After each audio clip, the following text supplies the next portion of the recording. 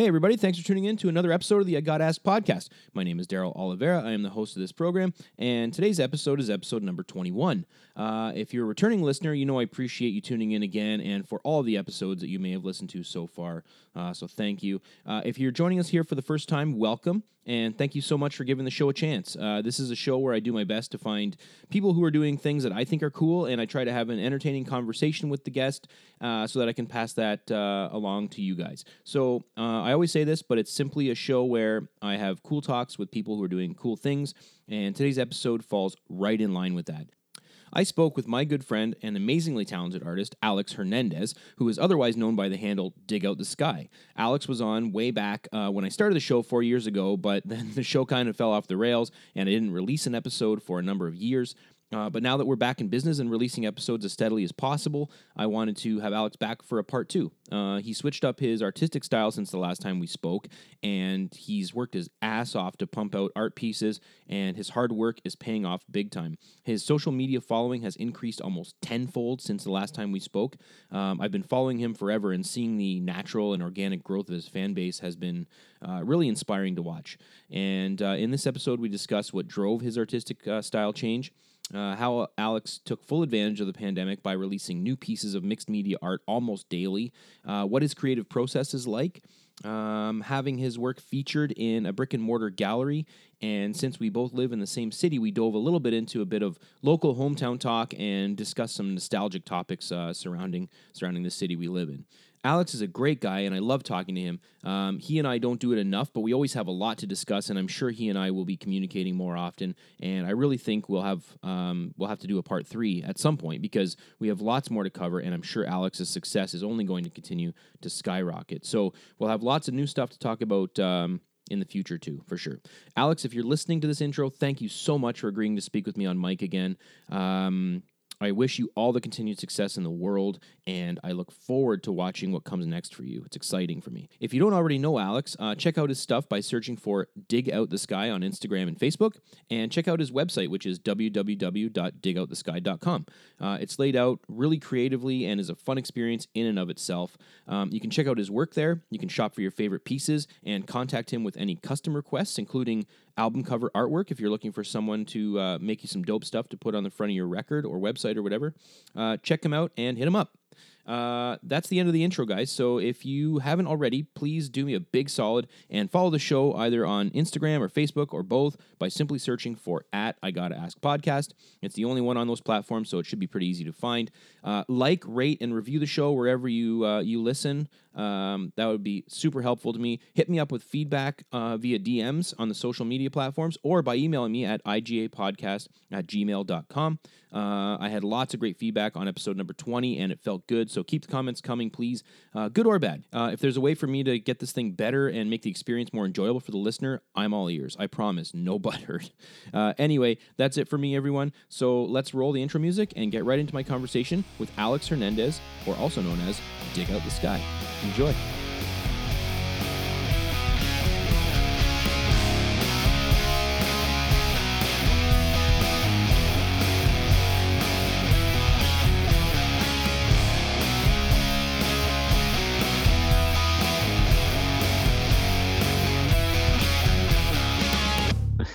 Well, Alex Hernandez, thank you for being here, man. Last time you were here, did we say your name on the last one? Yeah, we did, because it was in the title. I think we did. Yeah.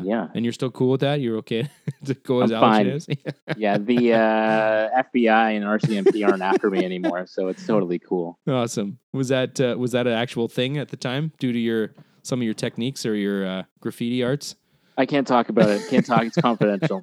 All right. Well, we'll leave it alone. Yeah. Well, we were just talking about the pandemic. How have you been during the pandemic, man? Have you managed to keep yourself sane in these multiple lockdowns that we've been in here in Ontario? Absolutely. It's obviously been hard on everybody, and it's definitely affected everybody.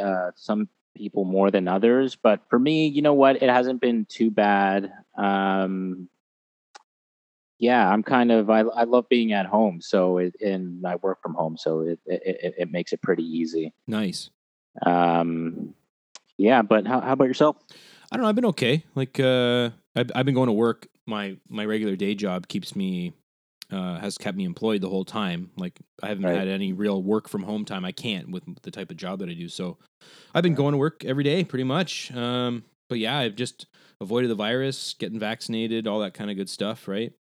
Yeah, I still need to get that second shot. Are you fully vaccinated? No, I'm not. So I got it late. So I because I'm an essential worker for my job, that's how I actually got in. I got in as a Group 2 essential worker, which wasn't until May, right? Now, Okay.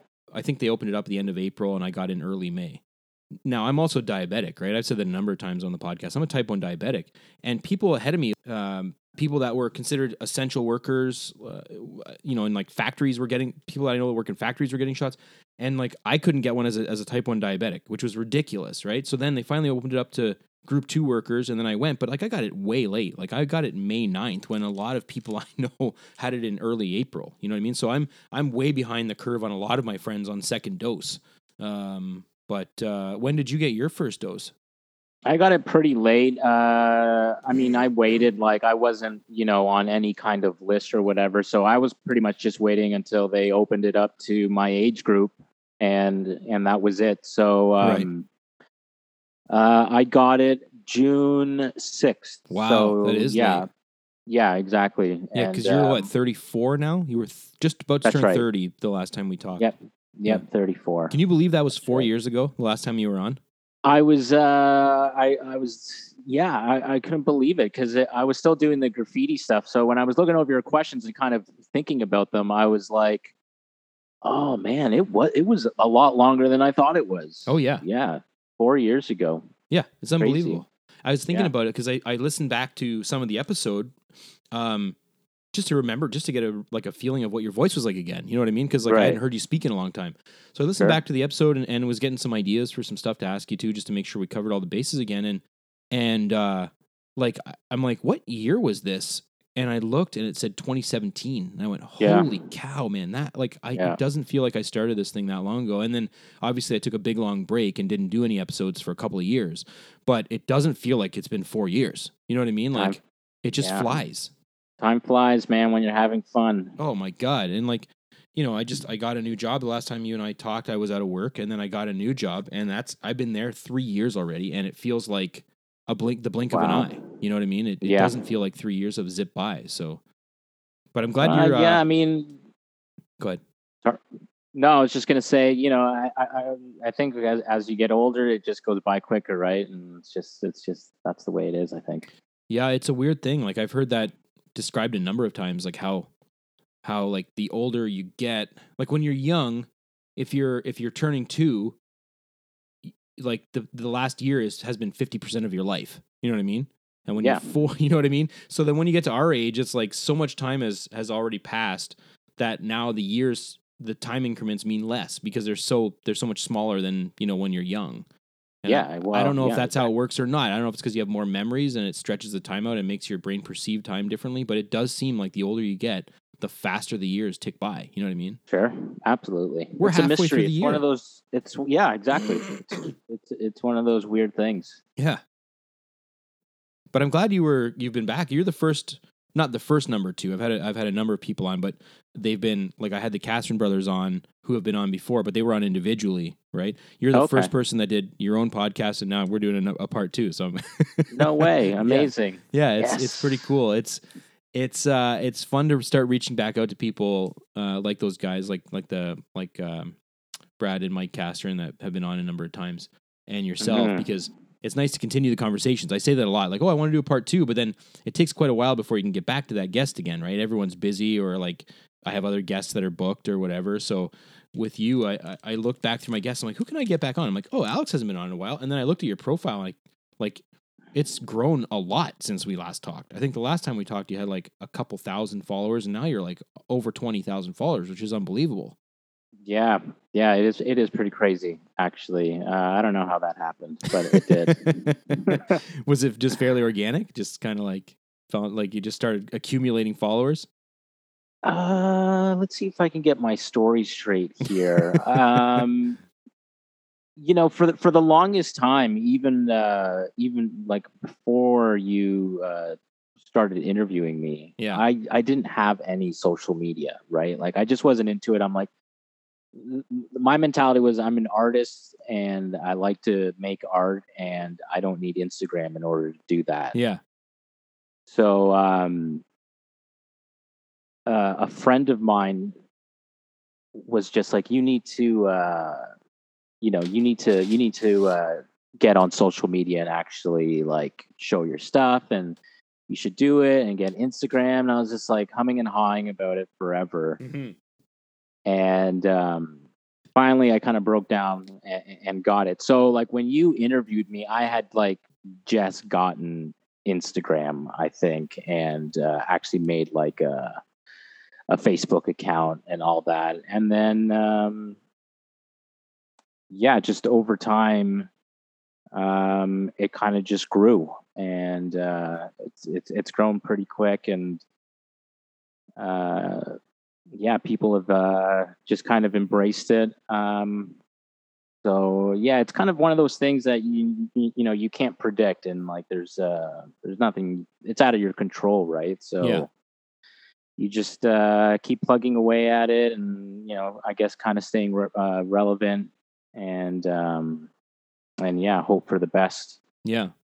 Well, it's definitely like I said, it's grown quite a bit. So you're obviously doing something right. Now, the last time you were here, you were going by the Soloist Project, and then Right. now your handle has changed to Dig Out the Sky. That's right. What drove that? What was that change all about? Well, the name The Soloist Project, that kind of originates back to when I started doing the street art stuff and graffiti art and cutting stencils, using spray paint, making posters, the wheat paste, and all that stuff. Mm-hmm. And the guy who got me into that and kind of showed me how to do it all, he was like, "You need a name. You need a street art name." Mm-hmm. Because I guess that's what the street artists do, is they come up with like a cool name. And I was reading a book at the time called The Soloist, and that was just the best thing I could come up with at that time. And I just added project at the end of it. And I think at the time, if I remember correctly, I was kind of just looking for a name that looked good on print, but it really had no great meaning behind it, right? It's just like I looked at a bookshelf. I was like, "Oh, I'm reading this book. Call it The Soloist Project." Gotcha. Easy, done. I think it'll look good on print, and never thought about it again. But when I started doing the new stuff that I'm doing now, I mean, I guess it's not that new. It's almost 4 years old now, or will be 4 years of this new stuff at the end of this year. But the more collage, mixed media type of work, I started liking the name The Soloist Project less and less. But I did like the idea, and I do like the idea of having a name to hide behind, because usually artists traditionally just use their name. But I do like the idea of having a name to hide behind. So I decided that I would change it, and I was kind of looking for something maybe a little more surreal, that would better suit kind of the new style, and looking for something that sounded cool but didn't make any sense. And Dig Out the Sky is kind of what I came up with, a bit inspired by the Oasis album Dig Out Your Soul. Oh, their last album. Okay. So I was just kind of throwing names out there, and I don't know, for whatever reason, that one popped into my head, and I was just like, Dig Out Your Soul, and I was like, well, how about dig out the sky, or something crazy? Yeah. So that's actually kind of nice where I came up with that. I steal a lot of my ideas when it comes to like names and titles. I always like, I just I'll be watching a movie and a character will say something, and I'll just be like, okay, I guess this is the title for this piece that I'm working on right now. But that's it. But that's inspiration, is it not? You know what I mean? Like, absolutely. That's what happens. Absolutely. I really like the Soloist Project. I was a little bit disappointed at first when you switched it, but you've also switched artistic styles, which I want to talk a little bit about, sort of. Yeah. But the new name kind of really suits the new stuff, I think. You know what I mean? I feel like it's a better handle for what you're doing now. And that was the idea, right? And it was actually kind of challenging, because I changed it. I can't even remember the year I actually officially changed it, because I did change styles and kept the Soloist Project for a little while, Yeah. right? Doing the collage mixed media stuff. So Right. I didn't change the name, but I never felt comfortable with that name anyway. Just when people said it, I would like cringe inside, and I was just like, just one of those things you don't like for whatever reason. It is a cool sounding name though. Yeah. But yeah, I didn't change it. I didn't change it right away. And then, like I said, I was kind of just looking for something that would be more suitable. And when I did change it, I lost a lot of followers. I actually like people started not Really? following me because, well, I think, and naturally, right? Because not only have you changed the name and your entire image, I didn't make an announcement or anything. I didn't tell anybody. So people were probably just like, who is this Who is person? this? I was, Yeah. I was following a street artist, and now it's like this psychedelic, surreal collage stuff that Yeah. isn't street art. Yeah. And the name's completely different, and it's weird, and it's not a project anymore. Right. What does it mean to dig out the sky? So I think naturally people just fell off, but that changed. You kind of develop a new audience, and Yeah. things are good. They're on the up when it comes to the followers and the social media stuff, which I'm actually not very good at all. Well, if you're not very good at it, I hate to see what your following would be if you were good at it, because you're doing something right. Your Instagram is fun to watch. You know what I mean? You've got you're posting basically a new piece every day almost, right? Am I correct? Almost every day. I think in 2019 I actually made it a goal of mine to do it every day, and I almost met it. I think in the end I ended up making like 340 pieces that year alone. So it was almost every single day. That was my challenge, but I didn't meet my goal. I'm still upset about that. But 340, you know what? Whatever. That's a lot, man. 140 new pieces in a year is a lot. You know, it's too much. It's actually, it's way, way too much. But yeah, that whole social media and growing the audience, that's kind of an answer that has a lot of moving parts, I think, too. It's like there could be so many different reasons and different variables as to why an audience grows, and I think it should be more though, and the reason I say that is because you see a lot of other artists and you look at their accounts and they're taking pictures of themselves and they're doing a tour of their studio and they're making videos on, their creative process and how they actually make their work. I don't do any of that, right? It's just like I only post the work and information about the work. There's no photos of me. Most people on Instagram think I'm a girl. Really? Yeah. Well, how would they ever know? It doesn't like. Why would they assume female? I have no idea. Maybe because there's lots of flowers and butterflies in the artwork.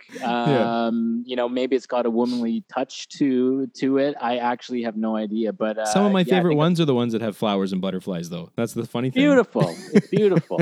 But so I always feel like mine compared to, because I got a lot of friends on Instagram too from all over the place that they're artists and they have their accounts.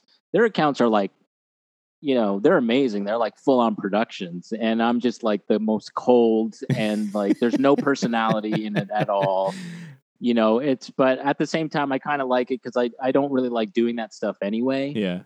And I'd rather just let the kind of the art speak for itself in a way, And I think letting the art speak for itself is in a sense your personality. You know what I mean? Like your personality is showing through. Just because you're not posting pictures of yourself or doing studio tours doesn't mean that you don't have as much personality as the next guy. It's just different. You know what I mean? It's a little more subdued, a little more introverted than most, And I shouldn't say most artists because I think every artist is different. Every artist is individual, right? That's just it. There's no rule book to it, but that's kind of just the way the cookie crumbled for the social media stuff. And also, I think changing the style helped me and made it easier for me to grow an audience. I mean, before when I was posting the street art stuff, when you're making something handmade and you're working with a blank canvas, not only do you have to come up with a good idea or just an idea, like you got to rely on all your skills and you got to spend a whole bunch of time doing it. Yeah. And if you mess up, then you got to start over or you got to try to fix it, which never works. Yeah. But you spend 6 hours on something and you might not necessarily like it in the end, but you've just spent 6 to 8 hours Yeah. working on something and you're like, okay, well, this is my post. This is what I'm Yeah. showing people, and it's, this time around with this kind of artwork, it's a little faster. So, I have more of a selection and I can really pick and choose what people see and what they don't see. Right. Yeah. And like, I guess we should talk about that change a little bit. So you mentioned before you were doing like wheat paste poster stuff before, and I remember you telling me you were making hand drawn stickers, and you had the vinyl record stuff where you were doing the music artists painted in spray paint on the vinyl records, which was awesome. I'm sure I'm forgetting a ton of stuff, but you've recently switched pretty much to just collage work, right? You're doing pretty much all collage work now. Yeah, more or less like collage or mixed media, Yeah. as you call it, because it's not all like 100% collage, Right. especially once you start like double exposing images and Yes. stuff. That's not really collage. That's more like digital stuff. But Right. Yeah, completely changed. Yeah. Right. Yeah, it's and I really like it. Like again, like at first it was so you did make the switch fairly quickly, I think, if I'm not mistaken. And it was a little bit like jarring at first. I was like, "Whoa, this is way different than what Alex was doing before." And then it took me a little while to warm up to it because you and I talked about this the last time too. I know it was a number of years ago now, like we're talking 4 years ago now, but we did talk about this last time. I'm not like a huge appreciator of art. You know what I mean? Like things have to really hit me in a certain way. But a number of your pieces have, man, and like this, thank you. whatever you call this new style, like again, like maybe I mislabeled it as collage, but mixed media. The stuff that's got like you've got one that's I think it's called Out of Time, where there's like a couple and they're standing in front of a giant clock, but then through the clock you can see like a galaxy. And like, that's right. When you posted that, man, I screen grabbed it and I looked it out. I kept looking at it on my phone. I'm like, this is such like it's a mesmerizing image to me for some reason. There's something about that image that like and this is exactly what I said to you the last time you were on. Things have to strike a chord with me and they have to make me feel something. And there's been a number of years that have, and that's like the one that always sticks out in my mind. And the double exposed one where there's like a kind of this nerdy 50s looking guy. That one's really cool because it's got the double exposed image, but again, it's like, and maybe it's the outer space stuff that I like. I don't know. I'm not 100% sure, but yeah, right. There's like planets in that one of some kind, or some kind of like solar system behind them, I think, or something. I'm trying. Oh, I think I know which one you're talking about. You know what I'm talking about? It's called Searching, and it's an old photo of a German scientist that I found in some like vintage science magazine. Mm-hmm. And he's got a whole bunch of balls kind of sticking out of like I don't know, it just looks like a piece of wood. And then of course I double exposed the like a picture of a galaxy. There you go. That's the one over it. So really cool one. That's a really early one. That was one of like the within like the first 100 ones that I made that where I was like really happy with it. Yeah. And I was just like, okay, I can kind of do this now. And because you're right. The change was pretty sudden. Yeah. And, because I've completely stopped making like the wheat paste poster. You're not doing any of that anymore. Haven't been doing any of it. No. And I really don't miss it at all, actually. Really? No. Like I said, the thing with, the thing with the whole change was, I kind of got a bit bored with the street art stuff. The thing about the street art stuff is like it takes a lot of time, and you actually have to like go out and at night and like break the law. You're always looking over your shoulder and you're like paranoid, and like that's no way to work. You know what I mean? I'm just like, that's no way to work. This isn't a comfortable. Nab you in the dark. Yeah, it's just like this is not a comfortable work environment. Yeah.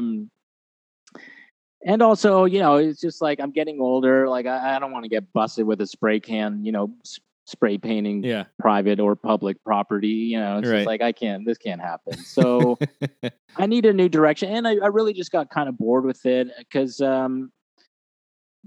I'm an okay illustrator, but I'm not by any means like a photorealistic artist. You know what I mean? And you know what I'm talking about. Like Mm-hmm. somebody who's like really, really accurate. That Yeah. takes years of practice, patience. I don't have that. You Mm-hmm. know what I mean? Like, so I could always illustrate and draw pretty good, but I was never going to be that artist. I never really wanted to be either. So, and also working with spray paint as well is it's messy. Like if you're Yeah. working with spray paint indoors, like the overspray gets on Oh, everything and yeah. it never really comes off. No. Like you try to clean it, it never really comes off. Yeah, So, totally. and it's not healthy for you. I mean, I owned a mask, but no mask is 100% either, No. right? And you're working with spray paint for sometimes hours. So, Yeah.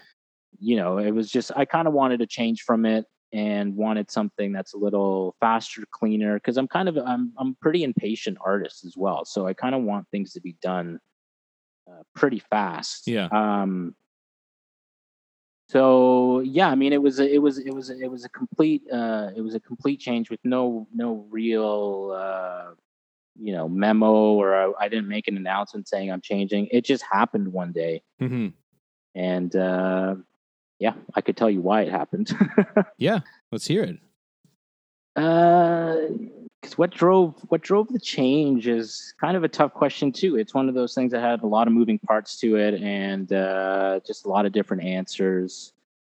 Why I went from doing street art, working with spray paint, to kind of what I do now, which is like collage, mixed media stuff, and more on a digital platform, which is although the themes are kind of fairly similar, because I love surrealism and I love making psychedelic, strange, bizarre kind of artwork. Mm-hmm.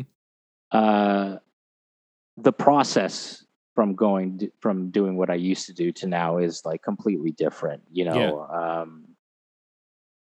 Like I said, when you're making everything by hand, it takes a long time, and things take much longer, and you have the potential of messing something up or spending a whole bunch of time on something that you don't necessarily like anymore, Right. but you feel obligated to show Yeah. Yeah. to show people. So I mean, that's really kind of the real reason why I was just kind of looking for something new. And finally, when I decided, that this style isn't right for me anymore, and I need to do something else.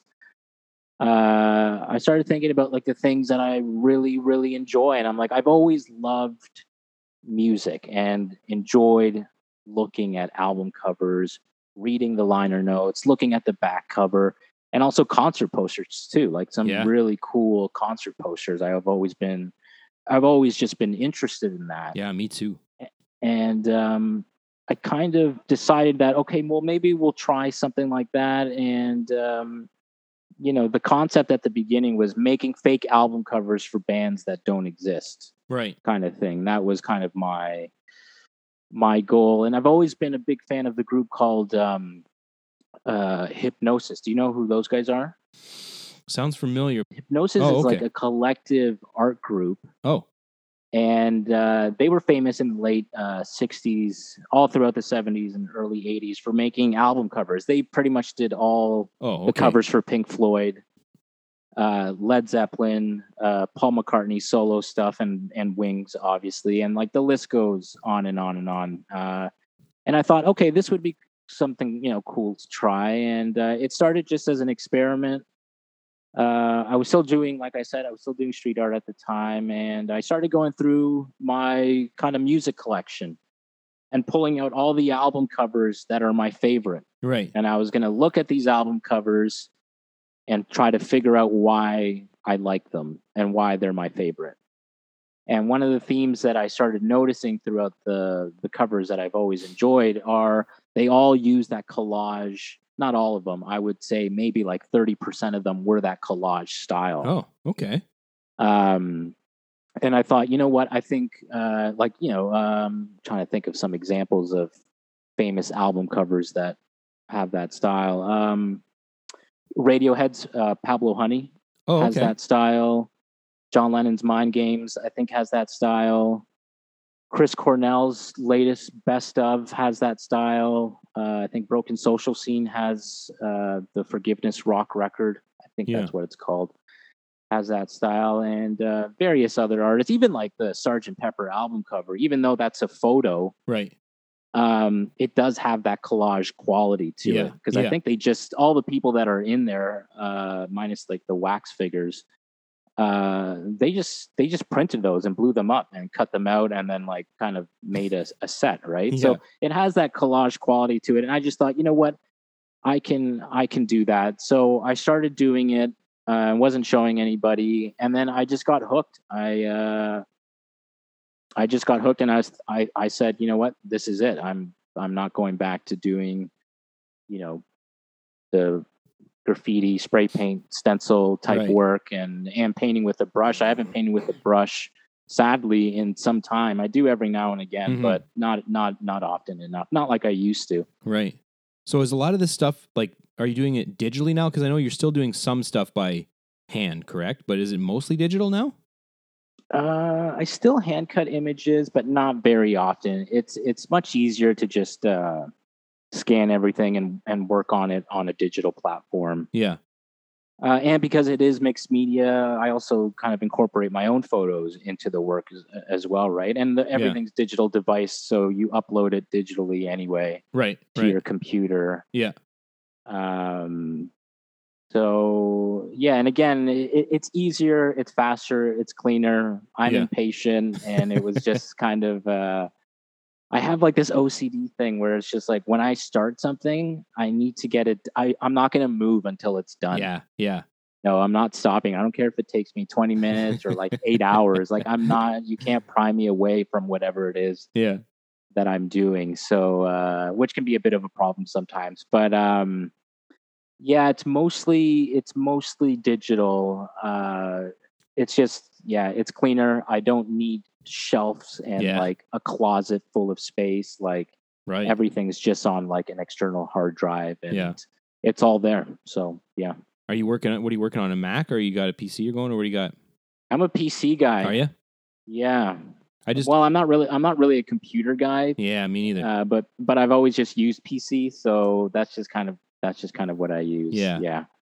Nice. Well, I always ask, or like, not always ask, but I ask people who often make things on computers, and most of them will say Mac. That's why I was curious to know whether you're working on a Mac or not. But absolutely, I was actually worried that you might ask that question, because if people knew that I was working, people are diehard Mac, right? Yeah. It's just like the industry standard for that kind of stuff is Mac. Yeah. So I remember I was talking to this one graphic designer, and he brought that up, and he was like, he was disgusted. Like, he actually had a look on his face, like he wanted to just slap me across, the head. Yeah. So it's just so like, silly, but like, I'm PC. Yeah. In the end, no one's ever going to notice. If I print something, people will be like, oh, this was definitely made on a Mac. Yeah, exactly. Or definitely made on a PC.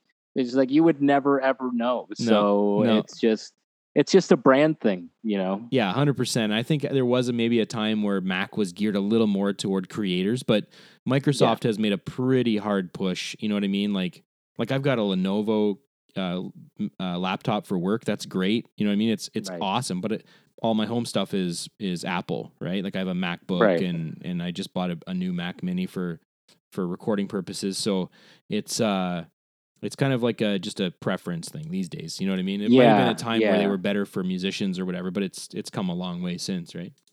Yeah, well, it's like Fila and Nike. It's just like, shoes are shoes, man. Shoes are shoes. Yeah. Do they cover your feet? Can you walk outside without hurting your feet? You're good. Exactly.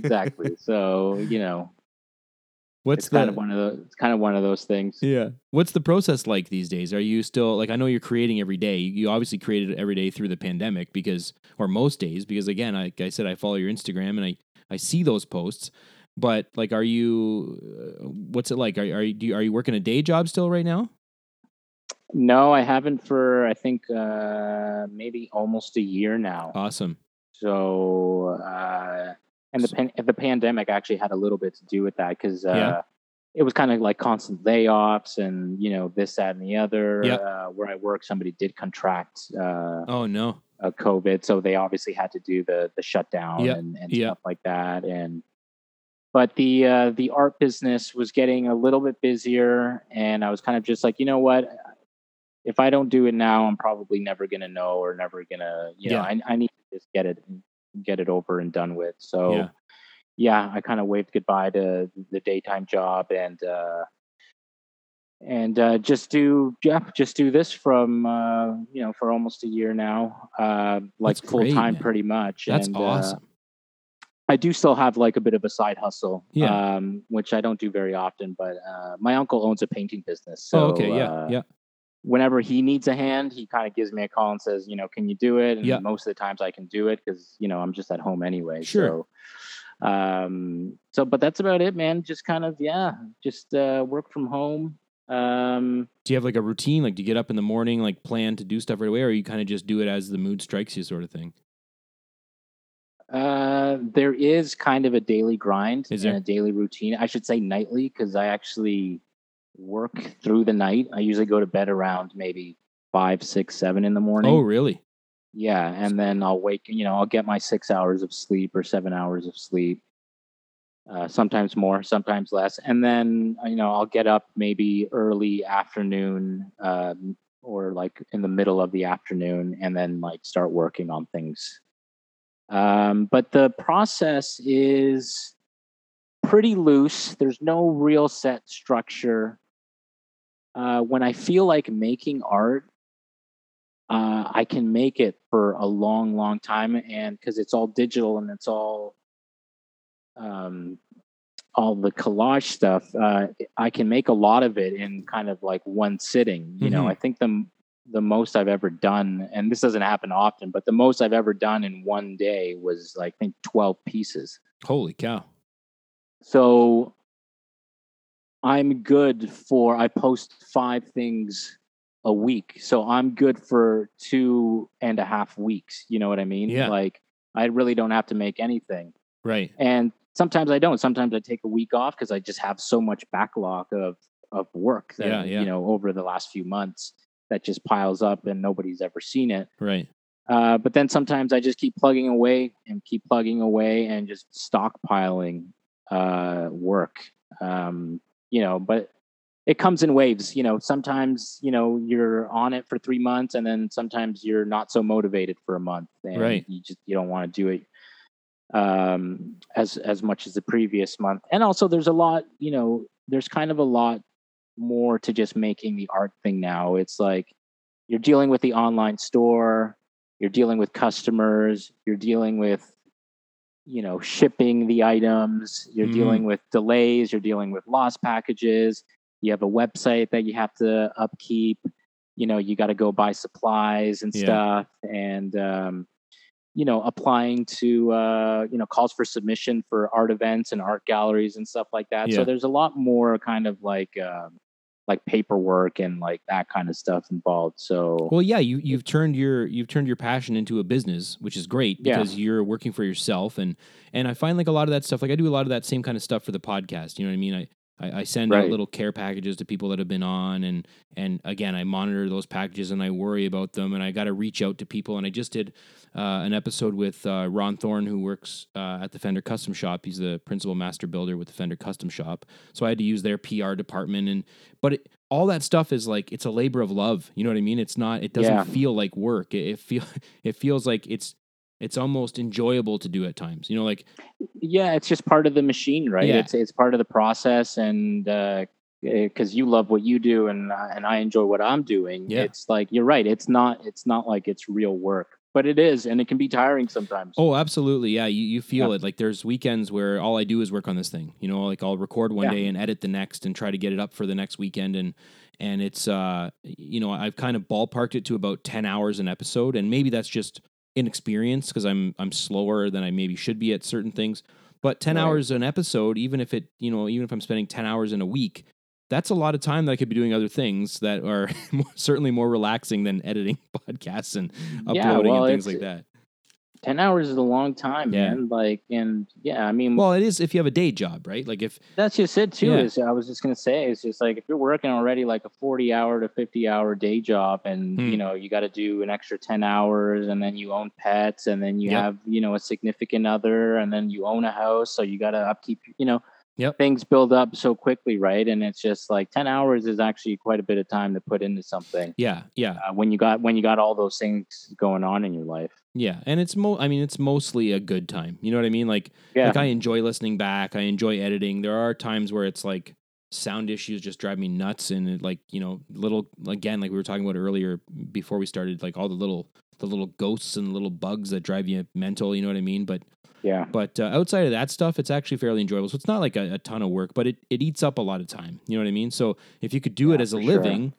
It's even because now you're doing it during your quote unquote working hours. You know what I mean? You're doing what you love instead of going to some job and then having to do the thing you love afterwards, or finding time to fit it in afterwards. You know what I mean? It's amazing to me that you've been able to, and that was one thing I've been really curious about, because I thought about you during COVID, and I wonder what Alex is doing, because you were working at the record store the last time we talked. I don't know where you're working now, but even with the record store, like there were shutdowns. If you were still working there, you wouldn't be able to. You know what I mean? All those people that work retail, all those people that work restaurant, like they couldn't work. And I thought about my friends that did those things and how they've been making out. Now, luckily, you've been very successful, obviously, with your art. So that's great. I'm super happy to hear that you've turned it into this, like, basically a career. You know what I mean? Not basically, you've turned it into a career, which is amazing. Not many people can say they do what they love every day. You know what I mean? And get paid for it. Right. Yeah. It's definitely... It's been a huge change, and it's not quite where I would like it to be, but I'm glad that I did it, because it kind of gives me, a good sense of, the kind of effort and the kind of work that you have to put into something like this. Yeah. And I still grill myself all the time, be like, I need to do more, I need to do this, I need to do that, even though it's like I kill myself doing it. Yeah. But it's just, it's one of those things, and you enjoy it because, when you're self-employed and you're the only one that you work for, it's up to you. Yep. It's up to you to get it all done. Like nobody 100%. else is, you know what I mean? I'm not punching in and punching out, and then after I'm done, it's somebody else's problem, or, I'm just kind of, part of a crew or something like that. It's like, that's it. It's just me, man. So, it can be, could be a tiny bit overwhelming, but I've enjoyed every bit of it so far, and hopefully continue to enjoy it even more. But it's every month and every year, things get better and better, and things get busier and busier, and so I think, like, maybe 50 years from now, I'll be like, okay, now it's full. Now it's like I have a real, like, government full-time job with benefits and all that stuff, and vacation and blah blah blah. But hopefully it's faster. I think it's going to be sooner than that. Yeah. I'm predicting 50 years. No, 50 years is way too long. It's going to be quicker than that. I'm 100% sure of that. What is it about working at night, though? That's a very, like, Hunter S. Thompson schedule you're on there. Like, he was famous for doing that too. You know what I mean? Just staying up all night, working, doing a lot of drugs, and then sleeping during the day and getting up mid-afternoon. Your schedule sounds a lot like his. I mean, without knowing whether you have the drugs involved or not, but yeah, I didn't know that about him. I don't know too much of his work, actually. I read his book, Hell's Angels. Okay. I think it was called. Yeah. And that's about it. So I'm not too familiar with him. And all I know is, like, Fear and Loathing in Las Vegas, and Where the Buffalo Roam, I think, with Bill Murray.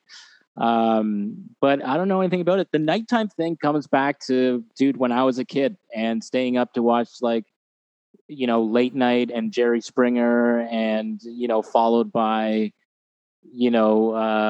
Married with Children kind of thing. I don't know. It's just what we did as kids in the summer was, like, play video games all the way to dawn. Yeah. And I think I've always just enjoyed doing stuff at night and working at night. Yeah. Even the job that I left last year, like, I kind of specifically traded people my shifts to have night shift. Yeah. Instead of working the day. So that's I just crazy to me. Yeah, I just like working at night. It's so much better. I don't know.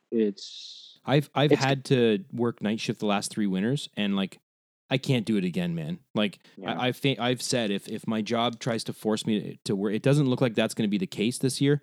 But if they tried to force me, there's no way I could do it. Like those 3 years of night shift almost killed me. By the end of the the third winter season, I was so I was so over it, and I was feeling sick every day. Like I like staying up late. Don't get me wrong. If I'm not working, I enjoy staying up late.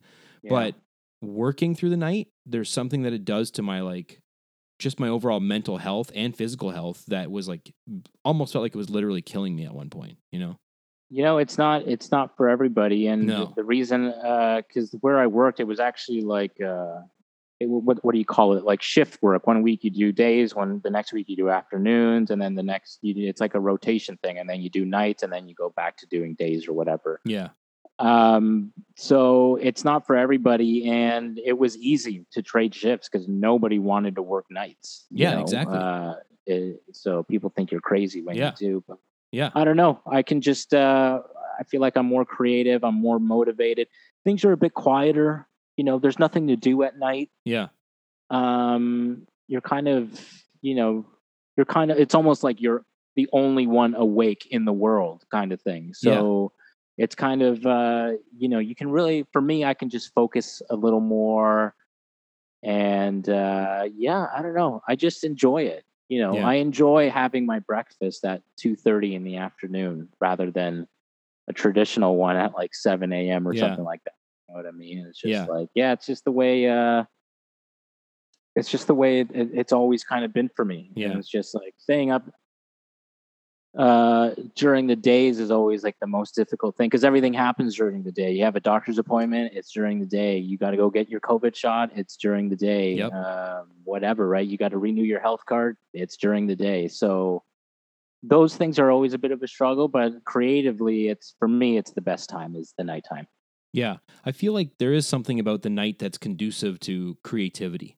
I feel like your brain, something happens to your brain as long as you can push past that wall of initial wall of tiredness, unless you're on that kind of a schedule. But I feel like if you stay up and you just there's Friday nights where I want to go to sleep at 9, you know what I mean?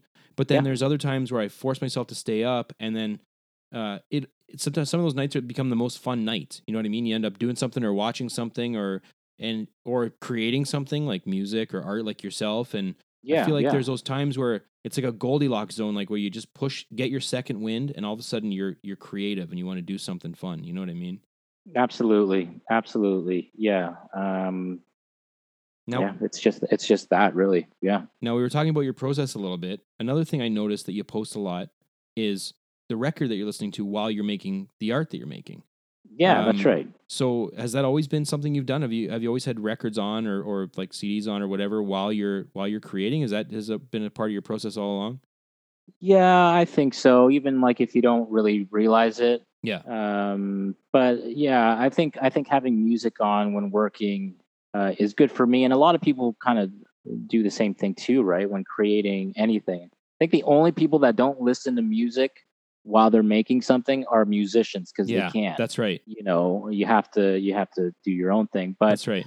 You even if you're not creating, or you work in a garage fixing cars, you play music while you work. Yep. So you always read stories of people who have invented really amazing, life-changing things, and they always say, "Oh, I was listening to Metallica while I was developing this," or "I was listening to Wu-Tang while I was listening to that." Yeah. I think in the early days of Microsoft, they said they were listening to Beatles and Pink Floyd. So it's just, wow. You put on music and you just you work on the stuff.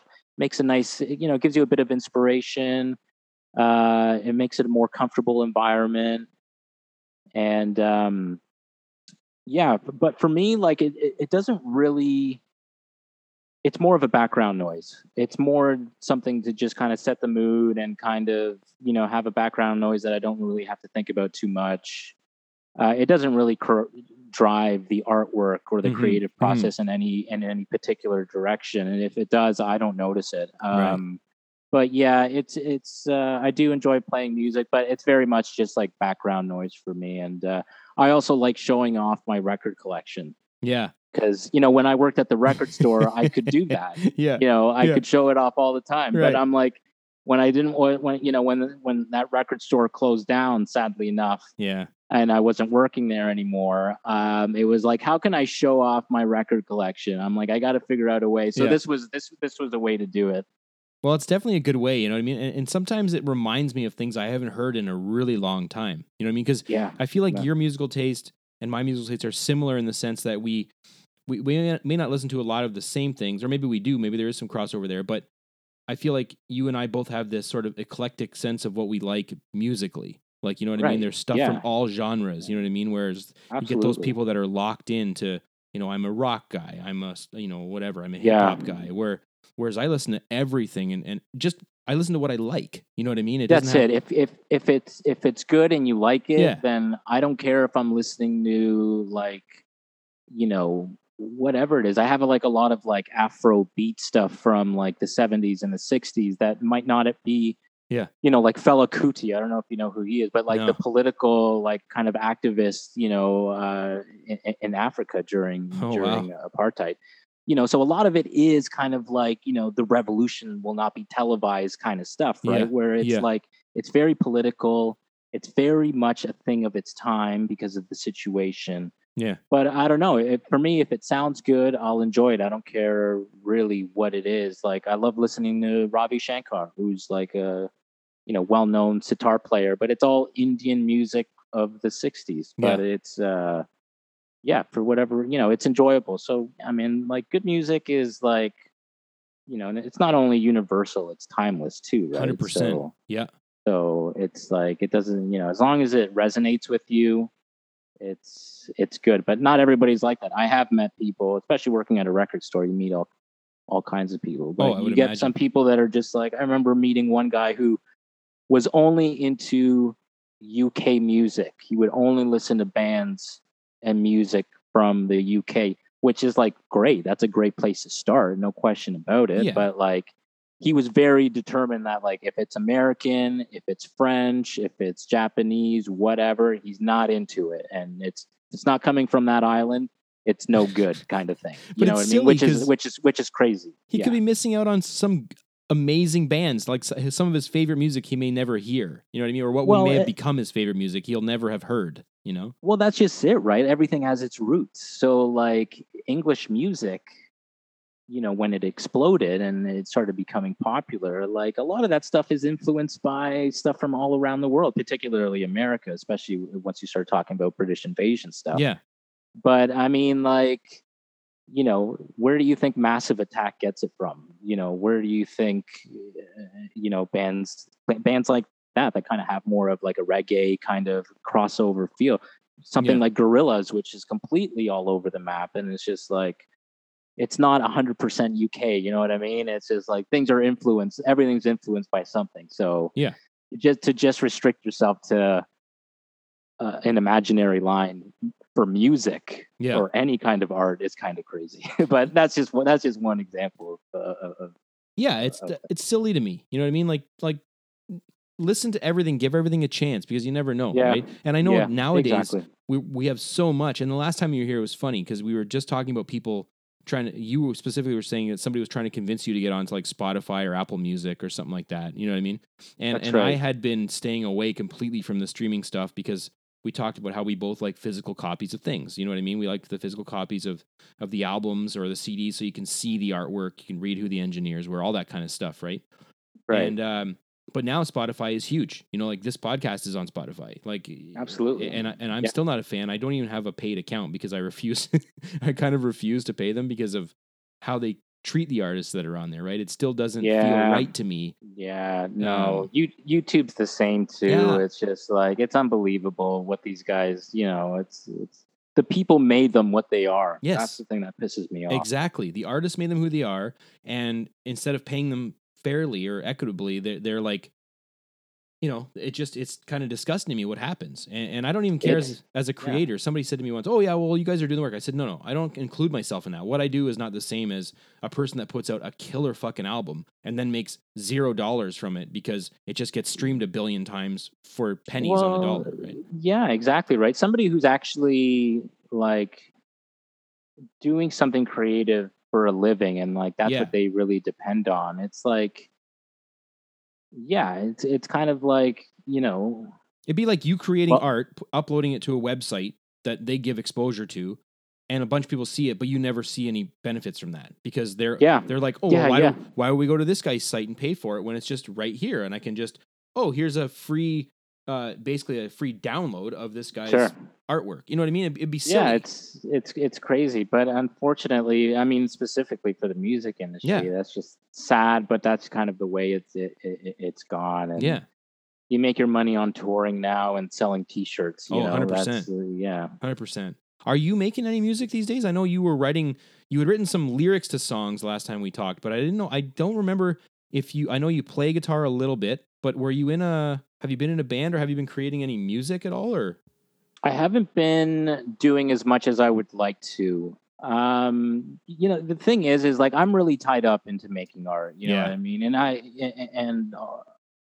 I spend, I actually plan on expanding a little bit and actually doing more artwork than I'm already doing, and just putting more into it in the near future. But I'd love to play more guitar, man, and because I used to write songs, not on any serious level, but just Mhm. more for the exercise of Sure. doing it and writing lyrics. Because I've always enjoyed singing and playing, even though I'm not a very good guitar player. Mhm. I know maybe like 10 chords or something like that. But yeah, no, I haven't really been touching it. It's one of those things that comes in waves too, and it's when I have the time, I can do it, and I'll strum about for an hour or so Yeah. here and there. But I was really good at the beginning of the year. I kind of made it a goal because last year I didn't pick up the guitar at all. Mm. So this year I was like, I got to play at least an hour a day. So Oh, that lasted for about a month and a half, yeah. and then it was kind of like I'm not motivated and I Yeah. can't do it, and I'm busy with this stuff, and so but I'd like to do it more, but no, not as often as I would like. How about yourself though? I know you're a bit of a musician, and Yeah, I mean, like a little bit of home recording stuff, but again, the podcast is eating up a lot of my time. I have a day job. Like winter yeah, killed me because I was working nights, so I had zero motivation to do anything except sure, even the nights where I wasn't working, I kept the same schedule because I knew if I didn't, it would decimate me like physically. You know what I mean? So I kept the same schedule. So my wife would go to sleep and I'd just be up all night. And you think I can get motivated to actually write or play guitar? Like you said, an hour a day. I don't even play an hour a day now. Like if I wanted right, to, I'm probably not playing an hour a day unless I'm like trying to record some ideas. So like I recently got like a new Mac for mainly for recording the podcast, so I could have a little bit more stability in that recording sense for this thing. But also right, like I got a copy of or a version of Logic that was sort of given to me to try, and then okay, cool, some other DAWs as well that I've been playing with, and just kind of recording ideas. You know what I mean? So yeah, when I'm yeah, not doing yeah. podcast stuff, that's what I'm doing. But as far like making music, I mean, I suppose it is creating music, but it's nothing I would want anyone to hear. You know what I mean? It's kind of just for myself, like you said, like the exercise of going through it, kind of thing. Yeah, yeah, that's always what it's been for me. Even when I kind of started in, late high school, early days of college was really kind of when I started really trying to write stuff. It was really never. I'd record them on cassette, and that was it. No one would ever hear them. And the only reason I recorded them is so I wouldn't forget them because I don't write Yeah. music. I Yep. can't write something down and remember, and if I do write the lyrics down with maybe the chords above it, you forget the feel of the song. You forget 100%. how fast it was. So Yep. recording it is the only way I know how to like truly remember what Yep.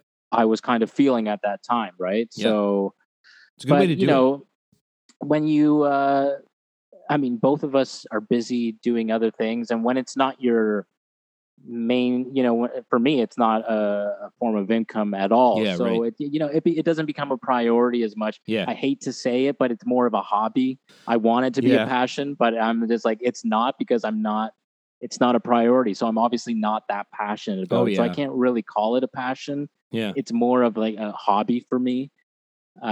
So yeah, i It's tough, wish man. i wish man, If you don't have the time to dedicate to it, it's a tough thing. You know what I mean? And you like, can't do it. You yeah, can't do it. You can't put in your 10,000 hours. You're not going to get very far. that's right. And there's a weird thing that happens with guitar too, where you get to a certain point where you think, okay, I'm doing pretty good, but then it just stalls out. And that's where I've been for years. Yeah. Like, it's hard to break past that point where, like, you're like, how do I get better? Or, like, how do I get more creative? It's like, oh, Yeah, that's where like continuing to do lessons, a few Yeah. times a week helps, because I've never had a lesson ever in my life. And the only kind of lesson I ever had was like chord books and stuff, right? Yep. Where it just shows you the shape of the chords and you figure it out. Yep. So, Yep. but that only takes you so far. Like I've been playing the same style for like 15 years and I've Yeah. never progressed because I've just never had anybody to show me anything. Right. So it's still fun. I still like to do it, but it's Yeah. creatively it can be frustrating because you probably hear stuff in your head all the time, but you can't actually produce it. Yeah. It's pretty I know. frustrating. Oh, buddy, I feel that way all the time. I have so many things that pop in my head. And like you said, if I don't record it like into my phone, like the voice notes recorders immediately, it's gone. Yeah. Like I have such a bad memory for many things, but especially for musical ideas. There's been times I've been laying in bed and I hear a song in my head and I'm like, oh, that would be so sweet. Oh, I remember that. And I'll play it over in my head like 5 times and then I'll fall asleep and it's gone. Like, it's gone. There's it's unless you get it right up out of bed and go figure it out and strum around on the guitar or play that melody on the guitar. Sometimes even doing that will lock it in my brain, but most of the time, if I don't record it, it's gone in no time. Yeah, I hear it. I hear that. Yeah. Going back to your record collection, though, I wanted to ask you something. You spin a lot of original soundtrack stuff. Have you always been into the original soundtrack albums, or is that something that's been newer to you since you've been at the record store, or when you were working at the record store? Or how's that come about? I've always enjoyed film soundtracks. I probably started really got into them in like the early 2000s. Okay. I think film scores are awesome, and soundtracks are probably the closest thing that we have to kind of original composition of the 17 and 1800s. What we would call classical music. So. Right.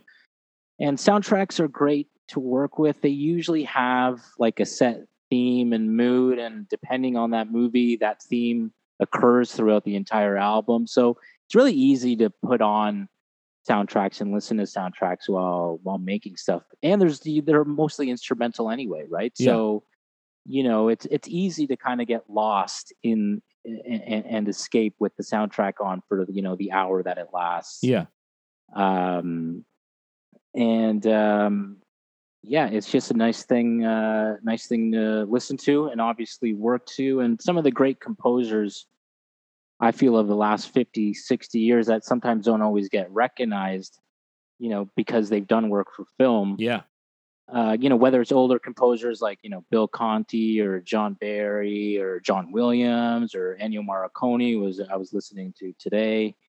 Bernard Herrmann, Elmer Bernstein, all the way to, people like Danny Elfman. Yeah. And that's who James I was thinking about, Horner. is Danny Elfman. Like, he's done so much stuff and nobody really knows who the hell he is. Incredible. Like The Simpsons, obviously done great films, but like even the Simpsons stuff and like, I didn't know that he did the Spider-Man 90s, cartoon jingle. So just things like that. And then kind of almost in the last few years, we're starting to see a lot of talented musicians, but who aren't necessarily known for doing soundtrack work, like Trent Reznor and Atticus Ross doing The Social Network, Eddie Vedder doing Into the Wild, Daft Punk doing the Tron, the latest Tron movie. And, the list goes on and on. That one I didn't know. Daft Punk did the new Tron movie? Yeah, that Disney Tron movie that came out. Well, it's kind of old now. A few years now. But they did the soundtrack for that. That's wow, right. I didn't know that. That's pretty cool. Maybe I might want to check that out now. I never watched it. Check it out, man. I thought it would be cheesy. I thought the movie would be cheesy. I've never seen the movie. No? I've never seen the movie, but I did buy the soundtrack. Oh, did you? Because I'm a Daft Punk fan. So I'm a Daft Punk fan. So I was just like, well, I need to get this now. Yeah. I could never find so one of my biggest mistakes is I never jump on soundtracks fast enough, though. So I have a CD copy of it, but I don't have a vinyl copy of it. Yeah.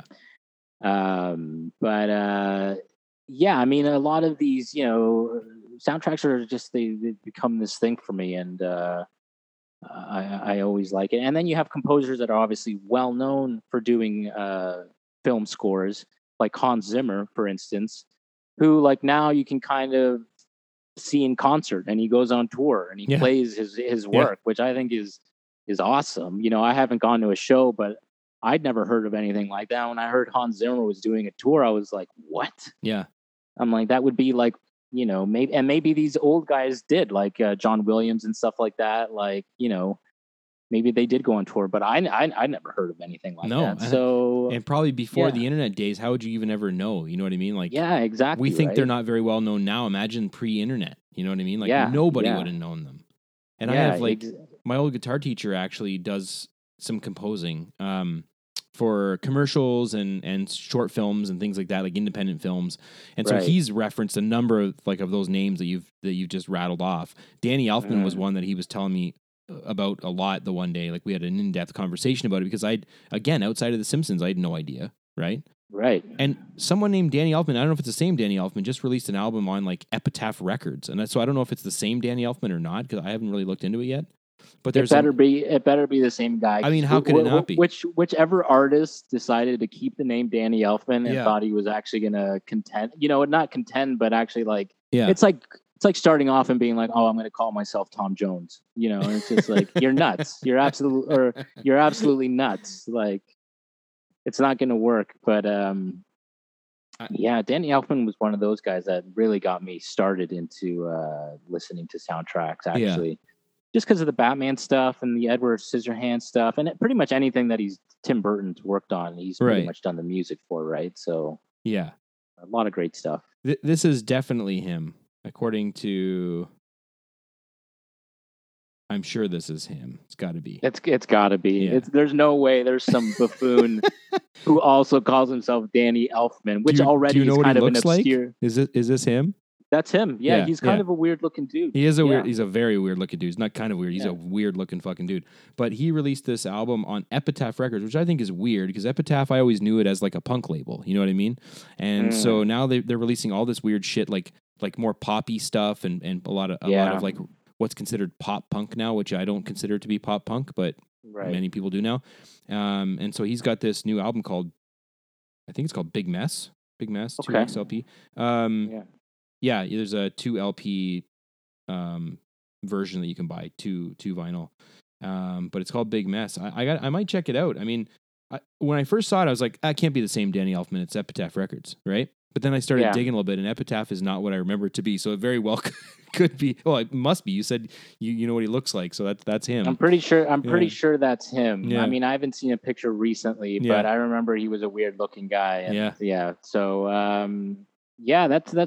that's cool. Because I mean, a lot of composers too that are only kind of known for doing film scores have now. And maybe they always did, produce albums of kind of their own work. And, because when you're doing a score for a movie, I mean, I'm sure you have a lot of free range, but at the same time, it's somebody else's movie. And exactly.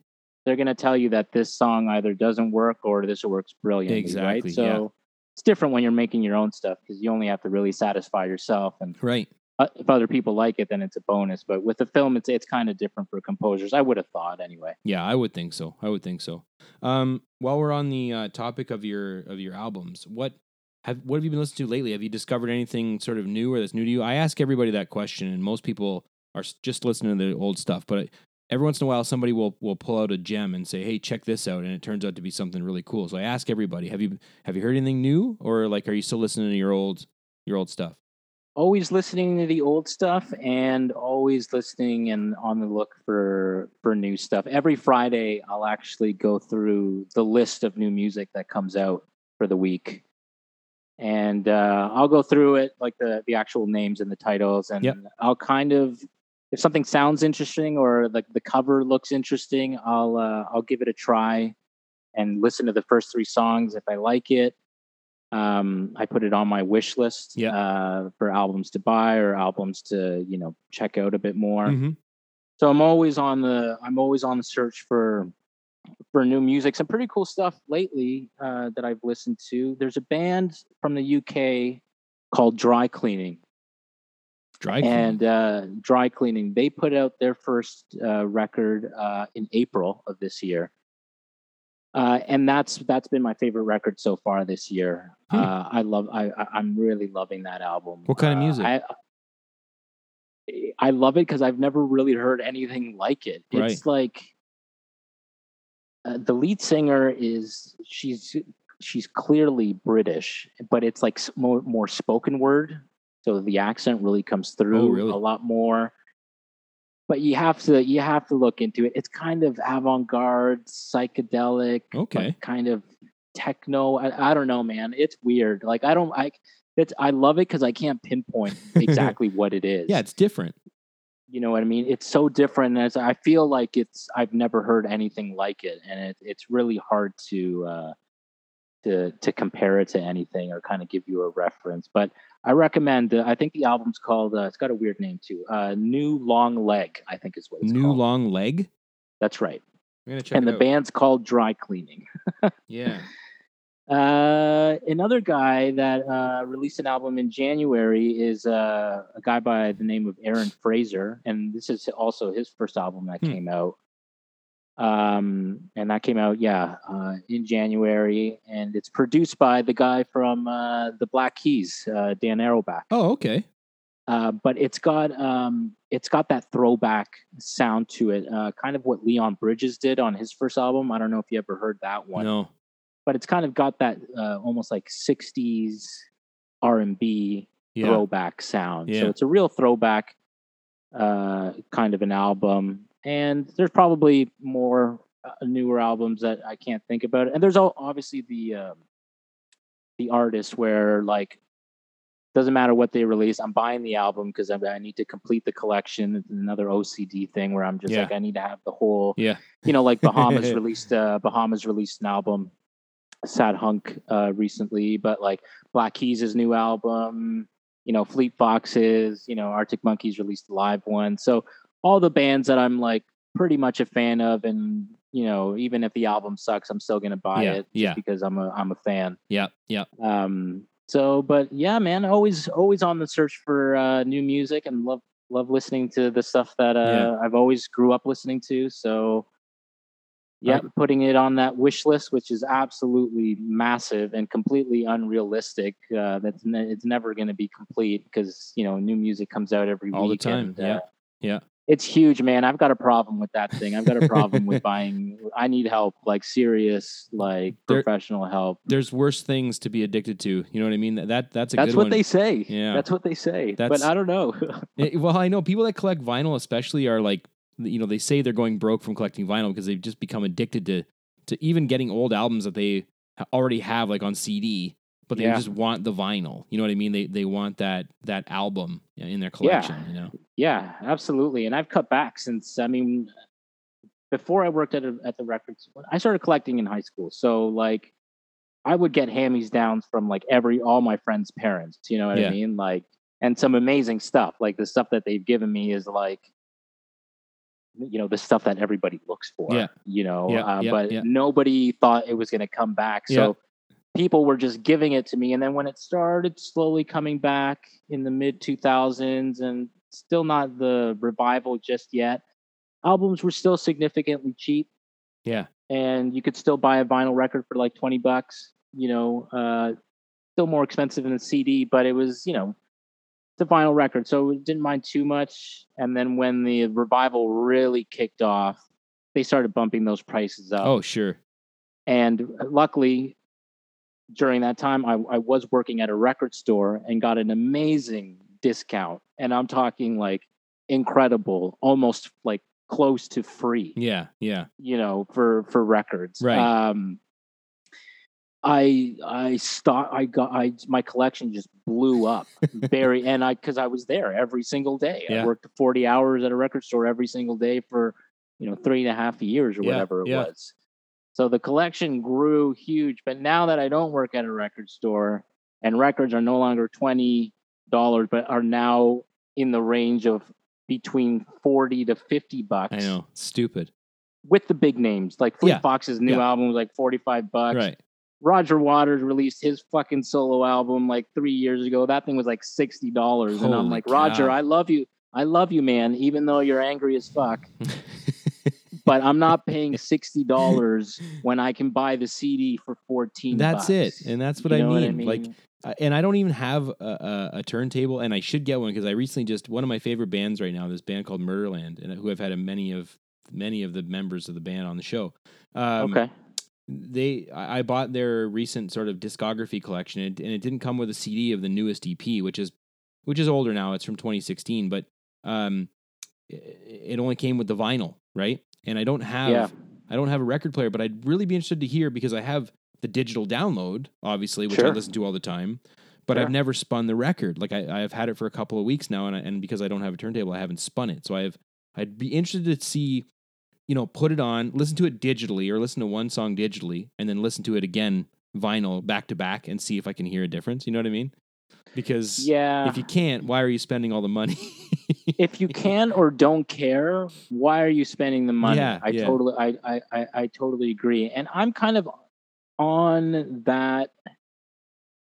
I never got into the science of sound. I am the walrus on cassette. Sounds like I am the walrus on vinyl and digital and CD. To me, it all kind of sounds the same. HD television and regular cable.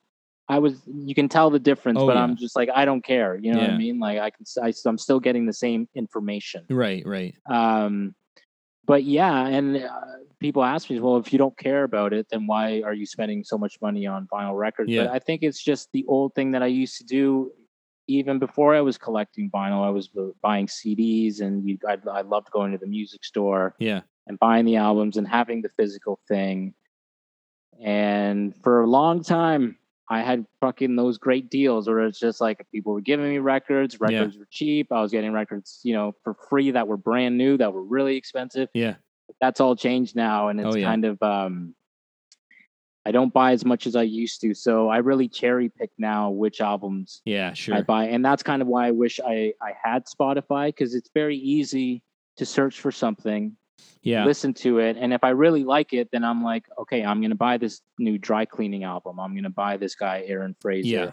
I'm gonna do this, right? So, and that's exactly what I do. I use it as a sort of springboard. A tool to find the good stuff, and then when I find the good stuff, I buy it. You know what I mean? And like I said, I don't have a paid account, so I listen to all the ads. You know what I mean? Like while I'm driving in my car, every 2 songs, there's a 2:30 or 15-second ads or whatever, and I just put up with it because I don't want to give that company any more money than they already have. That's undeserved. You know what I mean? And they are providing a service, but really the bands are providing the content. And if I knew that more money was going in their pockets, I'd be happier about paying for a paid subscription to that service. You know what I mean? But absolutely, like I don't even, like I said, I kind of wish I had it, but I've never even really used it. I don't use the free stuff. It's pretty good. Honestly, it's a pretty good tool for finding some different things. I found a couple of really good bands that like I normally would never listen to. But well, that's another thing too, right? It's like the recommendations and all that stuff that comes with it. I don't know if you need a paid account in order to do that, but still, it's like still do it.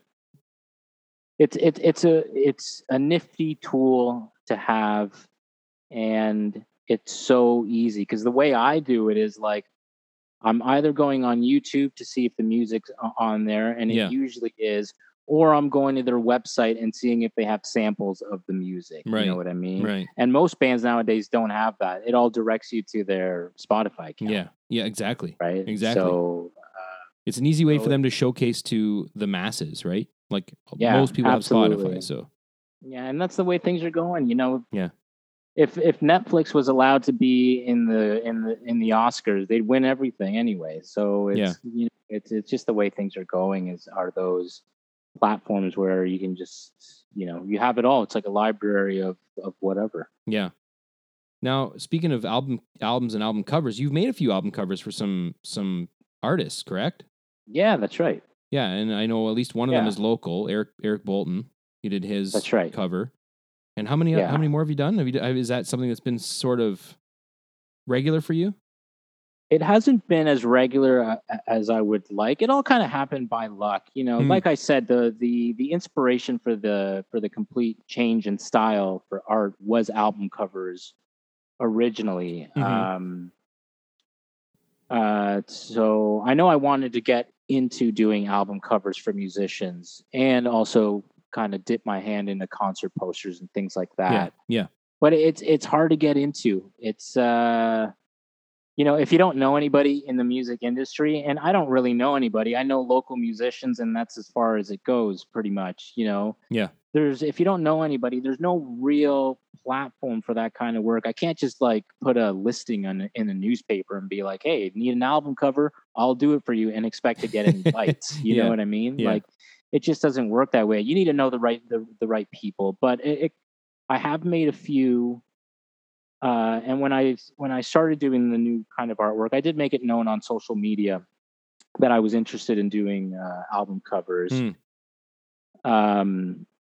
And yeah, I kind of 2018 when I switched styles, I kind of made it known, and it all started with a band from Sweden called Mind Motel, and they asked me to do the cover for it was either an album or it was an EP. They weren't sure yet. So I did it for them, and they really liked it. And I've kind of just been doing it since. I think I've done maybe 19 or 20 different projects in the last 4 years. So not like a crazy amount, but some. 6 of those projects are people that I know personally.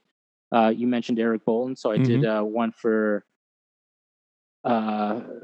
his band, Shy Harry, and also some of his solo stuff, which is it's coming out all throughout this year. Nice. And Grant Gimple, I don't know if you know Grant. He's in Shy Harry. He's also in a band called Pilot Project, which are another local band. Okay. So they're releasing 3 singles, which I did the covers for all 3 of them. Oh, nice. And a few other local bands. One guy that I met when I was going to school in London, who is now based out of Vancouver, I did his album cover. So, and people just kind of find me. I kind of just got lucky. People kind of just find me through Instagram and stuff. And I also do a lot of engaging on Instagram. I do like a lot of people's posts and comment on stuff, and also message them, asking them about their work and stuff. And I target musicians specifically. Of course. I'll look at, I'll type in guitar, #guitar, and I'll like, the first 20 posts or whatever it is, and comment on some of them. And, I'll target the Nashville music scene. And that's brought me 2 Nashville artists, a guy called Proxy, goes by the name Proxy, and another band that I did a concert poster for called the Blackpool Macca. Oh, wow. And, one guy from Chicago, one guy from Tampa, one guy from Denver. Did some work for a guy in Australia earlier this year. So this year's actually been, I think, the best year for album covers and concert posters. Yeah, you're putting quite a bit out then. I mean, like, that is quite a bit more than I thought you actually did for as far as album cover went. So that's amazing that you've already dipped your foot in there enough that where you're getting, like, it sounds like it's fairly regular work. It's been regular more this year. Yeah. Like I said, it was 19 or 20 different projects in the last 4 years. But this year, I think it's been 6 or 7 of them. Right. Have been this year. So, nice. Almost kind of close to half. But yeah. You should. We were talking about albums before, and I forgot to bring it up, and then you just said Nashville, which kind of reminded me. Are you into like the southern soulful kind of like rock stuff, or no? Are you listening to any some of that kind of it? Not some of it. I do like some of like Shooter Jennings, more rock and roll stuff. Yeah, but still with that country twang. Yeah. Oh, 100%. If it's going to be country, it better be bordering on rock for me. yeah, because I'm not a huge country fan. No, I do like the old country stuff. Like I'm a big fan of Johnny Cash's older work, of course. Early stuff. Of course. Hank Williams, not junior but senior. Yeah. I love some of his stuff, and things like Woody Guthrie and like the old more like time. More like the outlaw country, right? Not really like exactly. The pop country. Yeah. Exactly. So who's another guy? Lucas Nelson, Willie Nelson's son. Yeah. And Shooter Jennings, I believe, is Waylon's son. What about Marcus King? You heard of him? I've heard the name. I've not listened to the music though. You gotta check him out, man. I'll send you a link to a live performance that just blows my mind. I still love watching it, but I'll send you a link to it. It's on YouTube, and it might be perfect. It might be the most well recorded live performance I've ever seen, like pre-recorded live performance I've ever seen. No kidding. It sounds fucking amazing, and I mean it's a testament to the kind of musicians he has in his band. You know what I mean? They're all incredible. He's an incredible artist. You know what I mean?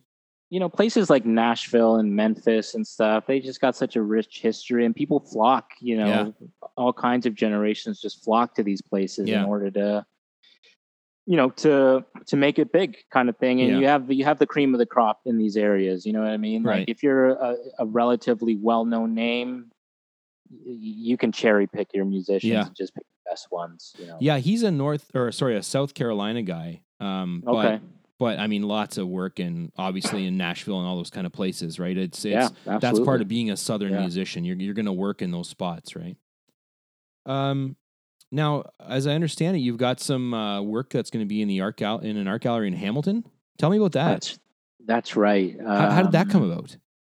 Well, although I've done a couple art events in the past and have shown some of my work in restaurants and cafes and stuff like that, it's only really been this year that I've been focusing on doing more art shows and art events and answering calls for submissions to galleries and art events. So I've been involved in I think 5 different art events so far this year, and one of those was the Art Gallery of Hamilton. They have every year they have an art event. It's called the AGH Art Sale in the month of May. And the calling is kind of open to anybody, right? So you submit your artwork, and I did, and I got accepted to that.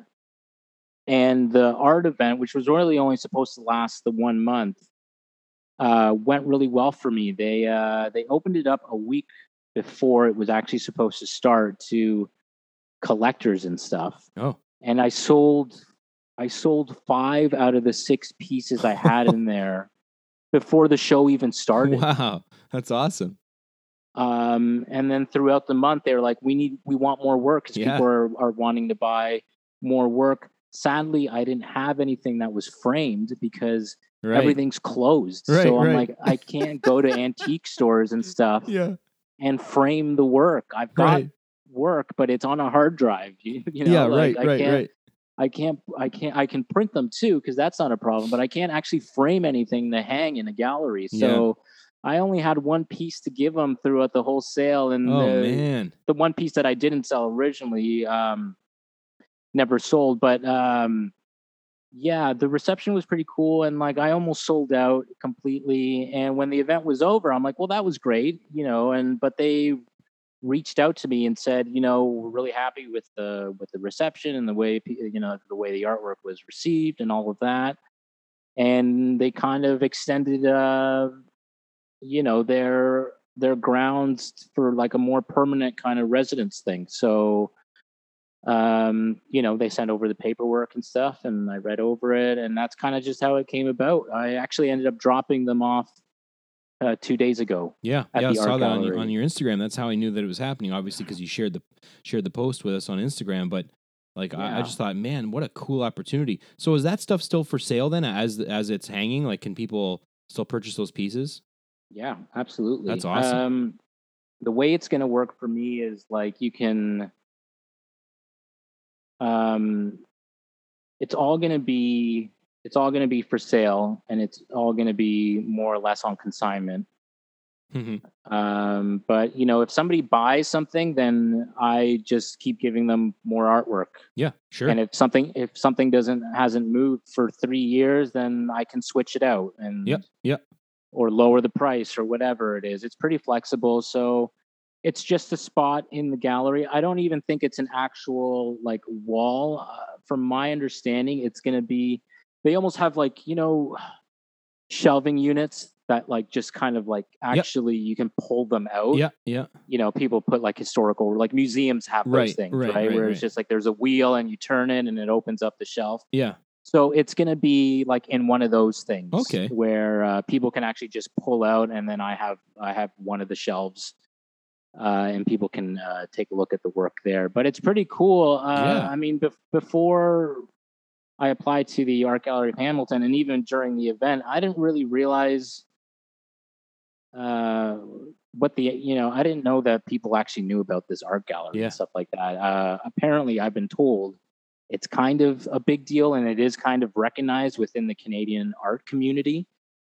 So once people started telling me that, that's kind of a popular art gallery, I was like, oh, okay, cool, like awesome. I have no idea because I make art. I don't really know anything about the art world. You know what I mean? Like I know what I can do, and I know I've got documentaries on some of my favorite artists, and that's it. But I have no idea. It's definitely been a challenge too, because I have no idea about art prices and stuff. Right. I know more or less what to sell on my online shop. Yeah.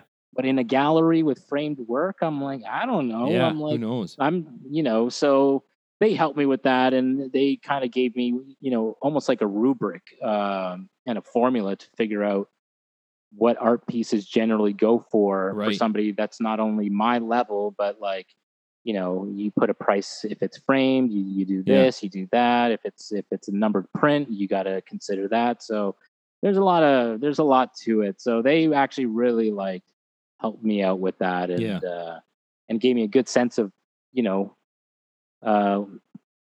kind of what you should price your stuff at, and what the people are looking for, and what are the standards for framing and all that kind of stuff, which is great because now I can apply that to future art shows if I ever have them. Of course, yeah. It's nice that they helped you in that way. You know what I mean? Like, I mean, of course they would want to because it's on consignment, so they're going to be taking a cut. I'm sure of that. But they take a cut, and they take a big cut. I'm not happy about that. Yeah. Again, talk about that one might be a necessary evil, though. You know what I mean? If you want your stuff hanging in a physical place, you kind of need that building, right? In those folks to run that.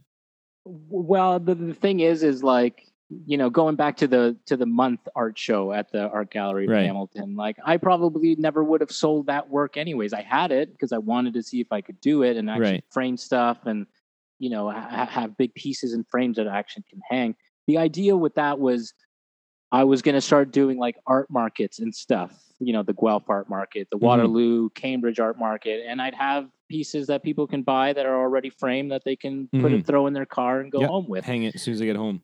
Right. But obviously all of that ended during the pandemic because there was no art markets happening. They were all online. So with a show like this, it was kind of like, I probably wouldn't have sold anything had it not been in that space or part of that event. So, and because they've helped me with the pricing and have really boosted the pricing up and are recommending a higher price, even with the cut that they're taking, I still wouldn't have made that amount of money if I do end up selling some of this stuff. So, yeah, I mean, you take you take a hit, but whatever.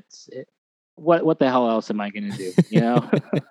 It must be so nice to be recognized by like an organization like that, though. You know what I mean? Like to ask you and offer for you to be in their gallery. Like it must be a great feeling having started where you did with all this kind of stuff, and then switching gears into what you're doing now to now all of a sudden being asked to have your work basically as a permanent fixture in an art gallery. You know what I mean? It must feel incredible.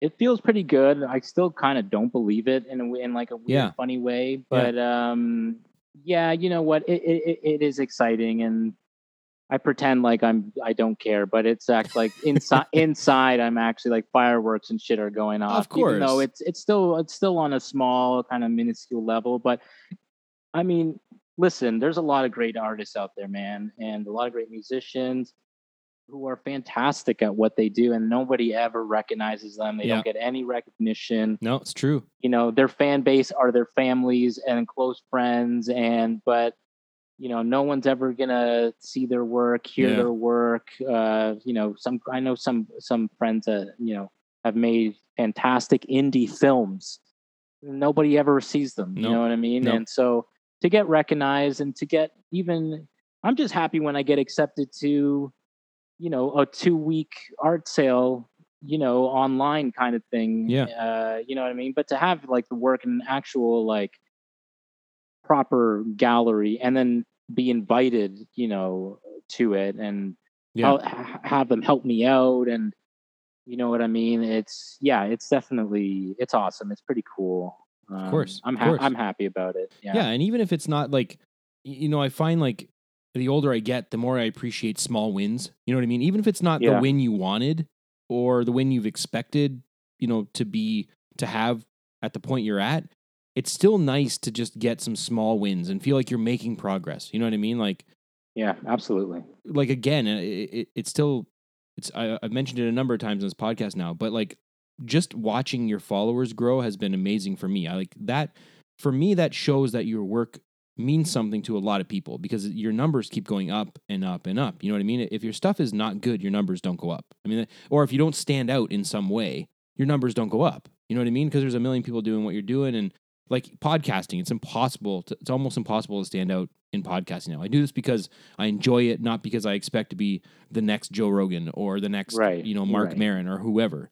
Like I do this Yeah. because I love it. And so when I get an amazing guest on, like I've had a few of people on here that I consider to be dream guests, those wins feel amazing to me. You know what I mean? I got to Yeah, talk to people absolutely. that have done incredible things that have influenced me in incredible ways. So Right. so it's awesome that they, just even for them to reach out to you must have felt amazing. You know what I mean? Like to have your work in a proper gallery. You know what I mean? It's like, I can't imagine what that must have felt like. Yeah, it's pretty cool. It's the first time it's kind of ever really happened. I've done art events, but I mean they're usually like they're like a weekend thing. Like Yeah. I've done the Cambridge Celebration of the Arts or Cambridge Mayor Celebrations of Yep. the Arts is Yep. what it used to be called. Mm-hmm. But that's like a weekend thing. It's like in your Yeah. hometown. You know what I mean? Like it's not that big of a deal. It's still fun. It's still exciting, and Yeah. it's still nice to get accepted. And because not everybody gets in. Right. But yeah, this time it's kind of I'm glad I filled out that submission for the 1 Sure. month Of thing. course. You Of know what I course. mean? Because Yeah. I am the worst at filling out that kind of stuff because I hate doing it. Yeah. I don't like doing it. You know Yeah. what I mean? It's boring. They want a whole bunch of information. I'm like, it's none of your fucking business. You know what I mean? Yeah. Like, Yeah. don't worry about it. But you have to do it. And I'm glad at the beginning of this year, I actually said, okay, I have to start doing this a bit more. And yeah, I mean, I only like going in and thinking it's only going to last a month was one thing. And then when they told me before the event even started that you've sold 5 out of the 6, I was like, holy shit. Okay, cool. I'm, gonna buy myself like a Happy Meal now. And like, this is going to pay for this and this is going to Yeah. pay for that. And that's great.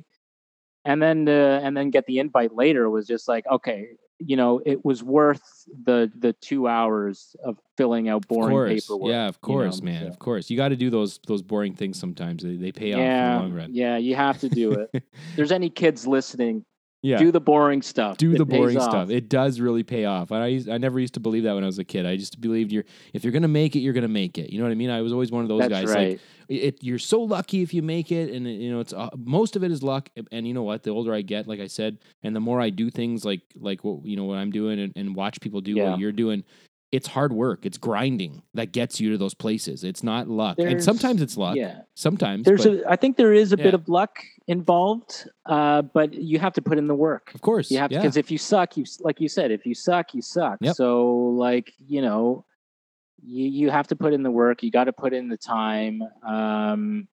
There's a lot of great bands that, had kind of they call it overnight success, but really these guys put in their, they put in their time, Even the bands with overnight success most of them were bands that had been together for a long time beforehand. And if they weren't, exactly. it's just, there is a bit of luck, but it's because they're amazing musicians and they've made something really cool, That's just it. Like one of my favorite groups growing up was Oasis, right? Now, Yep. Oasis was a group for 3 years before Alan McGee walked into, the pub that they were playing Yep. at and, heard Live Forever and was just like, I'm going to sign these guys. Sure. And like, that is luck. But, he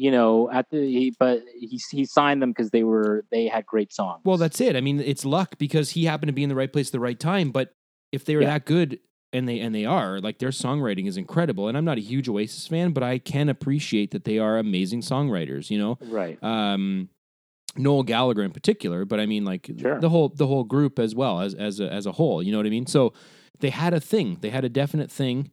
And was it luck? I mean, yeah, he was in the right place, but somebody else would have saw them because they had amazing songs. And that's just it, right? And it's just like, especially nowadays, where it is, there is so much out there on the internet and stuff like that. But if you're like the next, big thing, like, you're not going to go unnoticed. No. You know what I mean? Yeah, It's just yeah. like these days, if you have any kind of online presence of any kind and your music is that good, you're going to get noticed. I mean, and if you're shopping around to labels and things like that, and a lot of bands don't even have to do that anymore. If they have a big enough online presence, if they know what they're doing, or if they have a social media manager that can get them some attention, if your music's good and it's catchy, you're going to be popular. You know what I mean? And it might take years. Like, one of my favorite bands, like, and I say that a lot. I have a lot of quote unquote favorite bands. You know what I mean? Just a band that I really like is a band called Blackberry Smoke, another southern rock kind of band. Not typical to anything I would normally listen to. Right. But they've been grinding for years. Their albums have all been good, but they've definitely been progressively getting more and more mature every record. You know what I mean? Like, songwriting's getting crazy, and I, the newest one I am embarrassed because they're one of my, like I said, one of my favorite bands, but I have not heard much of the new album. But it's getting a lot of attention on the charts right now, and especially in places like the UK, which is unusual for a southern rock band. You know what I mean? Sure. So I mean, you got to grind, and those guys have been on the road, many days of the year for many years. You know what I mean? They're just out all the time. They're just constantly on tour, constantly releasing music, So you got to put the effort in. Oh, absolutely. And those guys are like, particularly musicians that are on the road. Those guys are like actually really like killing themselves working. Yeah, they are. Like, they put their body in their just mental state and like horrendous, because it's not like a normalified situation. No. You know what I mean? Like living in hotel rooms or on a bus, like sleeping on a bus while it's on moving. A bus, playing loud every night is not good for you. No. You know what I mean? Like, it's dangerous. It's dangerous work. Yeah. And they put on a really good show too, man. Like, I was shocked when I saw them live, because one of my favorite albums that they have is actually a live album that they released. Okay. And then I thought, well, they tried real hard because they were recording a live record. You know what I mean? And that's why that one was so good, kind of thing. And then I went to go see them live in Toronto. They almost, for the last few years, they hadn't come to Canada. I think their bass player had some legal trouble, and it was hard for them to get him in across the border. Okay. So they finally kind of put that aside, I think, and got back up here. And I went to go see them in Toronto, and man, they are every bit as good live. Talk about musicians. I've never seen musicians play for almost 2 hours. And like, I know to listen and to look for mistakes when bands are playing. And I accept a certain amount of them because I've been playing music for a long time. So I know you're going to make mistakes on stage. Things happen. Those guys didn't make one fucking mistake. They were perfect every song. And I'm listening to the guitar parts, and I'm watching the bass player, and I'm listening to the drums. Everything was bang spot on. You know what I mean? And like, it was the first time I'd ever seen a band play that clean through their set. And it could be also that they've played the songs a million times, but they also had some newer songs in their rotation. And just incredible musicians. So again, they're grinders. They have the talent, but they put in the work. They didn't try for 5 years and say, "Fuck, this didn't work out. Let's call it quits and do something different." Yeah, they're passionate about it, right? That's all they want to do, and that's what they're going to do. And whether they have an audience or not, they would probably still do it. If nobody knew who they were, they weren't on a label, didn't have a record, they'd still be in a garage playing probably. You know what I mean? Well, they did that for many years. I mean, they didn't even have a record label to start. At the start, I don't even think they're on a record label now, to be honest with you. I think they have their own record label called Three-Legged Records or something like that. I'm pretty sure. Okay. But it's funny how like they've never quit, they've never stopped, and touring has been the only thing that's kept food on the table. That's been their bread and butter, literally, for many years. And merch, right? Touring and merch, kind of thing. Yeah, so. yeah, man, that merchandise, it helps. Oh, huge! And like, I love I love me a band T-shirt. I'll be the first one to admit, and I don't have that many of them because for a lot of years I didn't really like the stuff bands are putting out. But I feel like nowadays with graphic design being what it is and all this kind of like stuff people can do at home, you know what I mean? Yeah. People are getting way better at designing things, or they're going to school to be a graphic designer and they happen to be in a band. So there's a lot of really cool band shirts out right now, man. It's like enough where I have to pick and choose which ones to buy. Cause like you with records, I think I think I'd be broke if I bought every band t-shirt that I want. You know what I mean? No, I hear you. I mean, it's a crazy thing. And also the thing about like, merchandise as well, like depending on the artist, like, a lot of people, they buy the shirt, they wear it, and that's great. That's what the shirt is. That's what you're supposed to do. But I know a few people that like, they'll go to the concerts that they like and they'll buy the shirt. But like some of these shirts over the years end up being like so much money. They can flip them for or posters. I've seen posters that are like movie posters from, the 90s and earlier that are just worth like hundreds and hundreds of dollars, sometimes thousands of dollars, depending on what it is. It's just crazy. It's a crazy industry. Merchandise is, Right. Now, what about your book? I know at one time you were talking about releasing a book of your work. Is that still in the works? Are you still thinking about doing that? Because I'd love to see that personally. Yes, the book. I do plan on releasing that. I've been plugging away at it for the last little while. It probably won't come out, I'm hoping, early next year. And the reason why I'm waiting that long is because I want it to be a collection of almost like my favorite pieces, almost like a best of the last 4 years. Right. And in order to make it a full 4 years, I got to wait till the end of this year. Yeah. So, and I'm still making artwork, all the way to the end of this year. So I'm still adding pieces and stuff and figuring out. So I put a lot of time into it, but I still need to put way more time into it. I've never made a book before.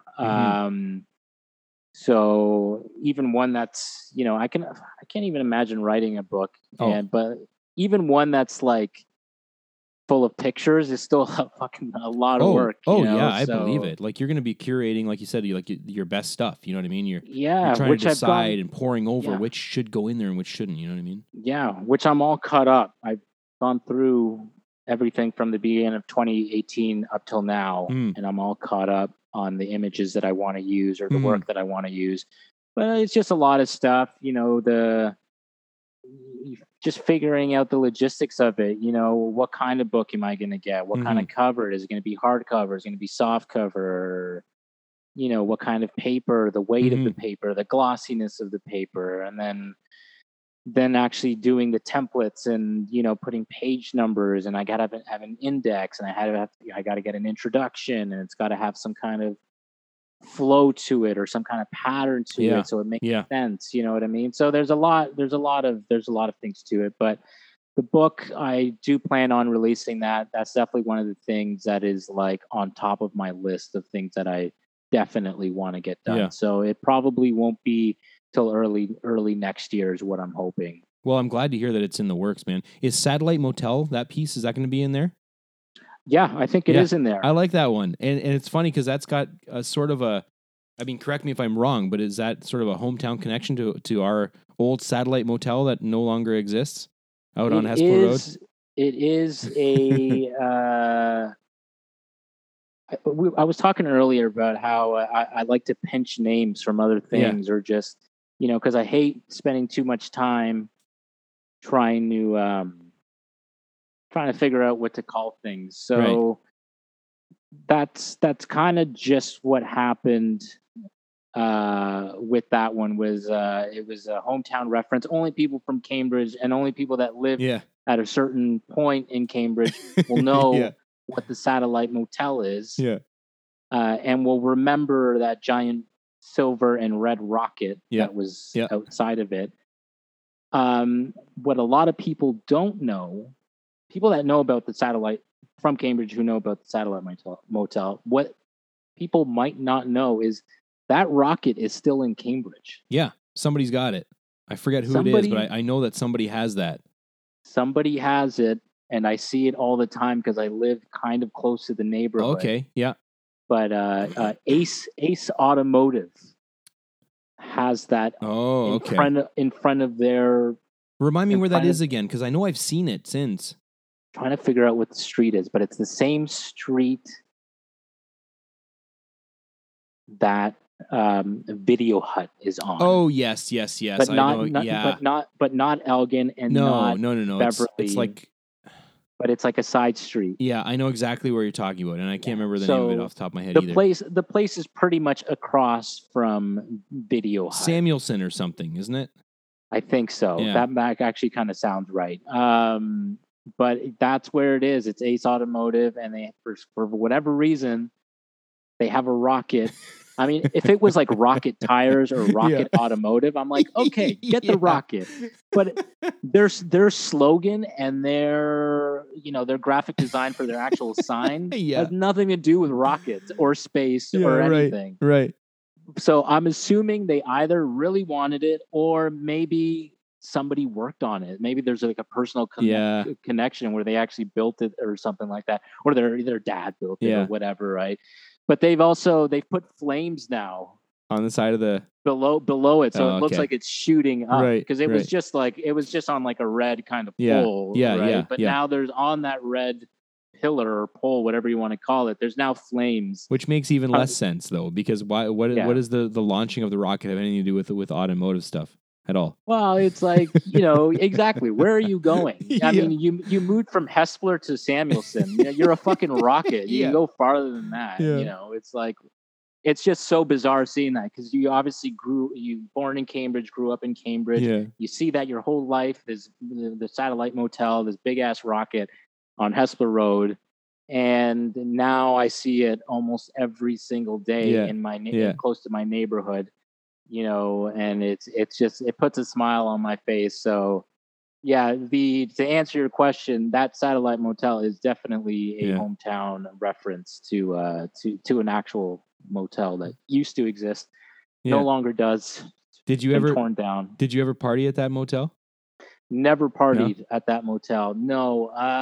There were a couple of after prom parties that took place in the Satellite Motel hotel rooms, and I think I was only there once when my buddy's brother got kicked out of his house, and that's where he landed for a night or two, was at the Satellite Motel.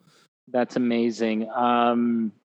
No, we didn't party there. We did party at some Holiday Inns on Holiday Inn Drive. Right, it's actually where we used to go. Okay. And we'd rent a place and then cram 100 people in there and get hammered and then, get kicked out, obviously. So happy times. I wish I partied at the Satellite Motel. I never got a chance, but man. It wasn't... I do remember that place only because my cousin growing up and my aunt and uncle, they lived right behind that place on Secura. Oh yeah. Okay. Yeah. And their backyard was almost like side by side with the Satellite Motel. So there, growing up, I'd like see it all the time. Of course, yeah. And I kind of hung around there and stuff. So my first house was around the corner from there too. I used to see it every day on my way to work. I used to drive right past it. Yeah. Yeah, so, but be glad you didn't party there, because it was scuzzy. Well, yeah, it's a motel. There's a rocket in front of it. I mean, it's your stereotypical motel, and it's kind of a weird location for the hotel. I know it dates back to really before Hespeler Road. Yeah. Oh yeah. Kind of developed the way it was, and it was still somewhat close to the highway, but once everything changed and they started building, all the hotels that are actually right beside the 401. Yeah, exactly. And what's funny? I totally forgot about this. I spoke when we did the show last time. I told you that I worked at a paint store, and that's how I got all my spray paint. Yeah. I know the owner of the Satellite Motel. Oh wow! He would come in on a regular basis to buy paint for the motel, right? Because you got to paint motels all the time, apparently. Yeah. But that guy was the biggest dick I've ever met in my life. So I was happy when that bastard got torn down. It was so As out of much- place. It was so out of place for where it was. You know what I mean? Like you said, they built the new hotels closer to the highway, and there's this weird motel with all these residential areas around it. You know what I mean? It was just the it's weirdest beside thing. a dealership. It's Yeah, across exactly. from a YMCA, and it's like, there's a seniors home now across from it, and it's just like there's a police station, a whole bunch of residential stuff, and it's just a weird spot. It kind of reminds me of like the Bates Motel or something. It's just It like felt that way. The old highway Yeah. no longer is being used, but he's still operating it. Yep. You know what I mean? It's like, what the hell's going on here? Yeah, it felt like that when I was in there. It was very like dingy, dark. Everything was red. Like the bedspreads were red. The carpet was red. The lampshade was red. Everything was fucking like this deep shade of red. And I'm going, this feels like something out of a horror movie. You know what I mean? A Stanley Kubrick film. What the hell's going on here? 100%. It was real weird. If those walls could talk. All right, man. I think that's it. We're at 2 hours. I think that might be a good place to cut it off. Do you want to tell everyone what your Instagram is or where they can find your work on Facebook and things like that? Yeah. So if anybody's interested in actually seeing what we've been talking about, my website is www.digoutthesky.com. And it's pretty much Dig Out the Sky for everything. So the Etsy shop is Dig Out the Sky. Type in that in your search and you'll be able to find it. Instagram, Facebook, Google, just type in Dig Out the Sky. I think I'm actually the only one on the planet with that name. Nice. So there it is. Awesome, man. Anything else you want to say before we get out of here? Just take care. Hopefully things go back to normal. And thank you very much for having me over for a second time. It's been an absolute pleasure. And it's awesome because I think we've been actually kind of almost going longer than 2 hours, and it never felt that way. I remember the first time we did it, it flew by, and it was just like, wow, this was easy. Most guests, if I hit it off with people, which I think I've been fortunate to do with there's been 20, this is episode number 21. So I've been really fortunate that I've hit it off with everyone and that we've had an easy talk. And like, there have been lots of times where I've had to cut it off because, again, like you and I could probably talk more about like hometown stuff, artwork, whatever, for another 2 hours if we really wanted to. But who the hell wants us to know 4 hours of us bullshitting? It's that's long. That's long. It'd have to be like a part 1, part 2. Yeah. But yeah, man, no, it's always a pleasure. Let's do it again, man. Absolutely, I'd love to have you back for part 3. We obviously get along very well. We don't see each other nearly as much as I would like, but it'd be nice if we could at least talk some more. So let's definitely do it again in the near future. I agree. Yeah. Actually, one question for you though, which has nothing to do really with this podcast, but have you been watching the Euro Cup stuff? No. Are you a soccer fan? No. Okay. So I haven't been for a long time, and it's funny because I just did some diversity training at work, and so they had this exercise where you had to be like, what was it? I am, and I do not. So like something that somebody might assume about you, right? So mine was, I am Portuguese, but I am not watching. And I said the World Cup. That's how out of touch I am with what's happening with soccer right now. No shit. Yeah. And so people were like, well, yeah, it's the Euro Cup, so you just kind of proved it. And I was like, yep, absolutely. Yeah. But I was huge into it for many years. You know what I mean? Because for some reason, I always figured you were a football fan. Yeah, like I was. Fan. I was. I don't know why. I mean, because I was. I have a Portuguese background. I grew up, not playing soccer in any kind of competitive way, but just with friends and family and stuff. And we watched. You grow up playing. Yeah. Grandparent. My grandfather is huge into soccer, and my dad. He and my dad watch so many games all the time, not just for Euro Cup and World Cup stuff, but just in general. You know what I mean? Like all those UEFA sort of games and all that kind of stuff. They're into that, and they watch a lot on the those like internet boxes now. I don't know anything about those, but like a Roku kind of box kind of thing. They've got it. They got like a cracked version that gets like every game, So they're big into it, and I was. I mean, I used to really like World Cup, Euro Cup fever. I would catch that every time. Sure. But now, like in the last few, it's like whatever. The older I get, the more I just get into music and more things like that, and I've kind of sports have just fallen by the wayside. You know what I mean? Yeah. No, I hear you. I'm kind of on the same boat with you, just because I just started watching the tournament on Saturday. Yeah. Late. One, because I don't have cable, like my partner and I, we don't have like any satellite Yeah. or any cable or anything because we don't watch TV. Right. So, and over the years, yeah, I mean, I used to be huge into football and soccer, and like just in the last few years, I've become less interesting for whatever reason. But I watched the games on Saturday with a friend because he wanted to watch it. Yeah. And then I forgot. Oh fuck! I have one of these Android boxes. Yeah. I've never, it's hooked up, but I kind of forgot it was hooked up, and that I have it. Right. And it's got all these like illegal streaming channels on it, right? So I just found TSN or Sky Sports, whatever it was, and fuck, man, I was just like, I kind of missed this actually, and just like I'm glad I watched the games I did today because I was just like I really miss it. I will admit, when I see the highlights after the fact, I'm like, man.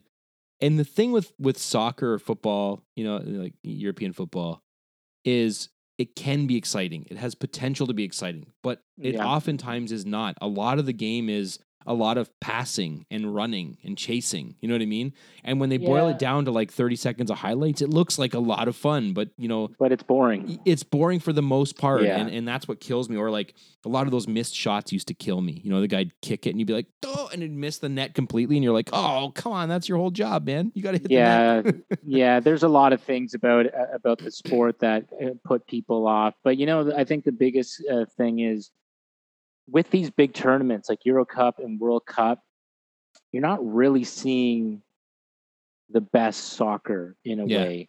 Because with clubs, you buy your players, you know what I mean? And you build, like you really build your team. So when Barcelona plays Madrid, it's like a huge it's bigger than like the World Cup soccer fans, you know what I mean? Yeah, and those can be exciting. Those rivalries, games. Right? But these tournaments, especially once you started getting closer to the end, the teams play it way too safe. They're not taking any chances. They're not taking any risks. Their mentality is, as long as we hold the ball, the other team can't win. Yeah. You know what I mean? Yeah. And sometimes, especially in North America, where, people that don't watch soccer, that's the only thing they see, and it sucks. So it's like, it's hard to really like, it's like, I felt that was the same way with the Manny Pacquiao and Mayweather fight. And it's just like, you're going to watch a boring fight. Yeah, so if you 100%. never watch boxing and you think this is what it is, this is a huge mistake. 100%. You know what I mean? This is not a good representation. Or those like YouTube, like Logan Paul fights too. Like who the fuck wants to watch that? Oh my God. And those guys are making millions and millions, hundreds of millions. I can't believe it. I can't, I sound like an old man saying this, and I've said it in my mind, and I've said it to a few people, and I feel like, I'm like, wow, fuck, I'm getting old.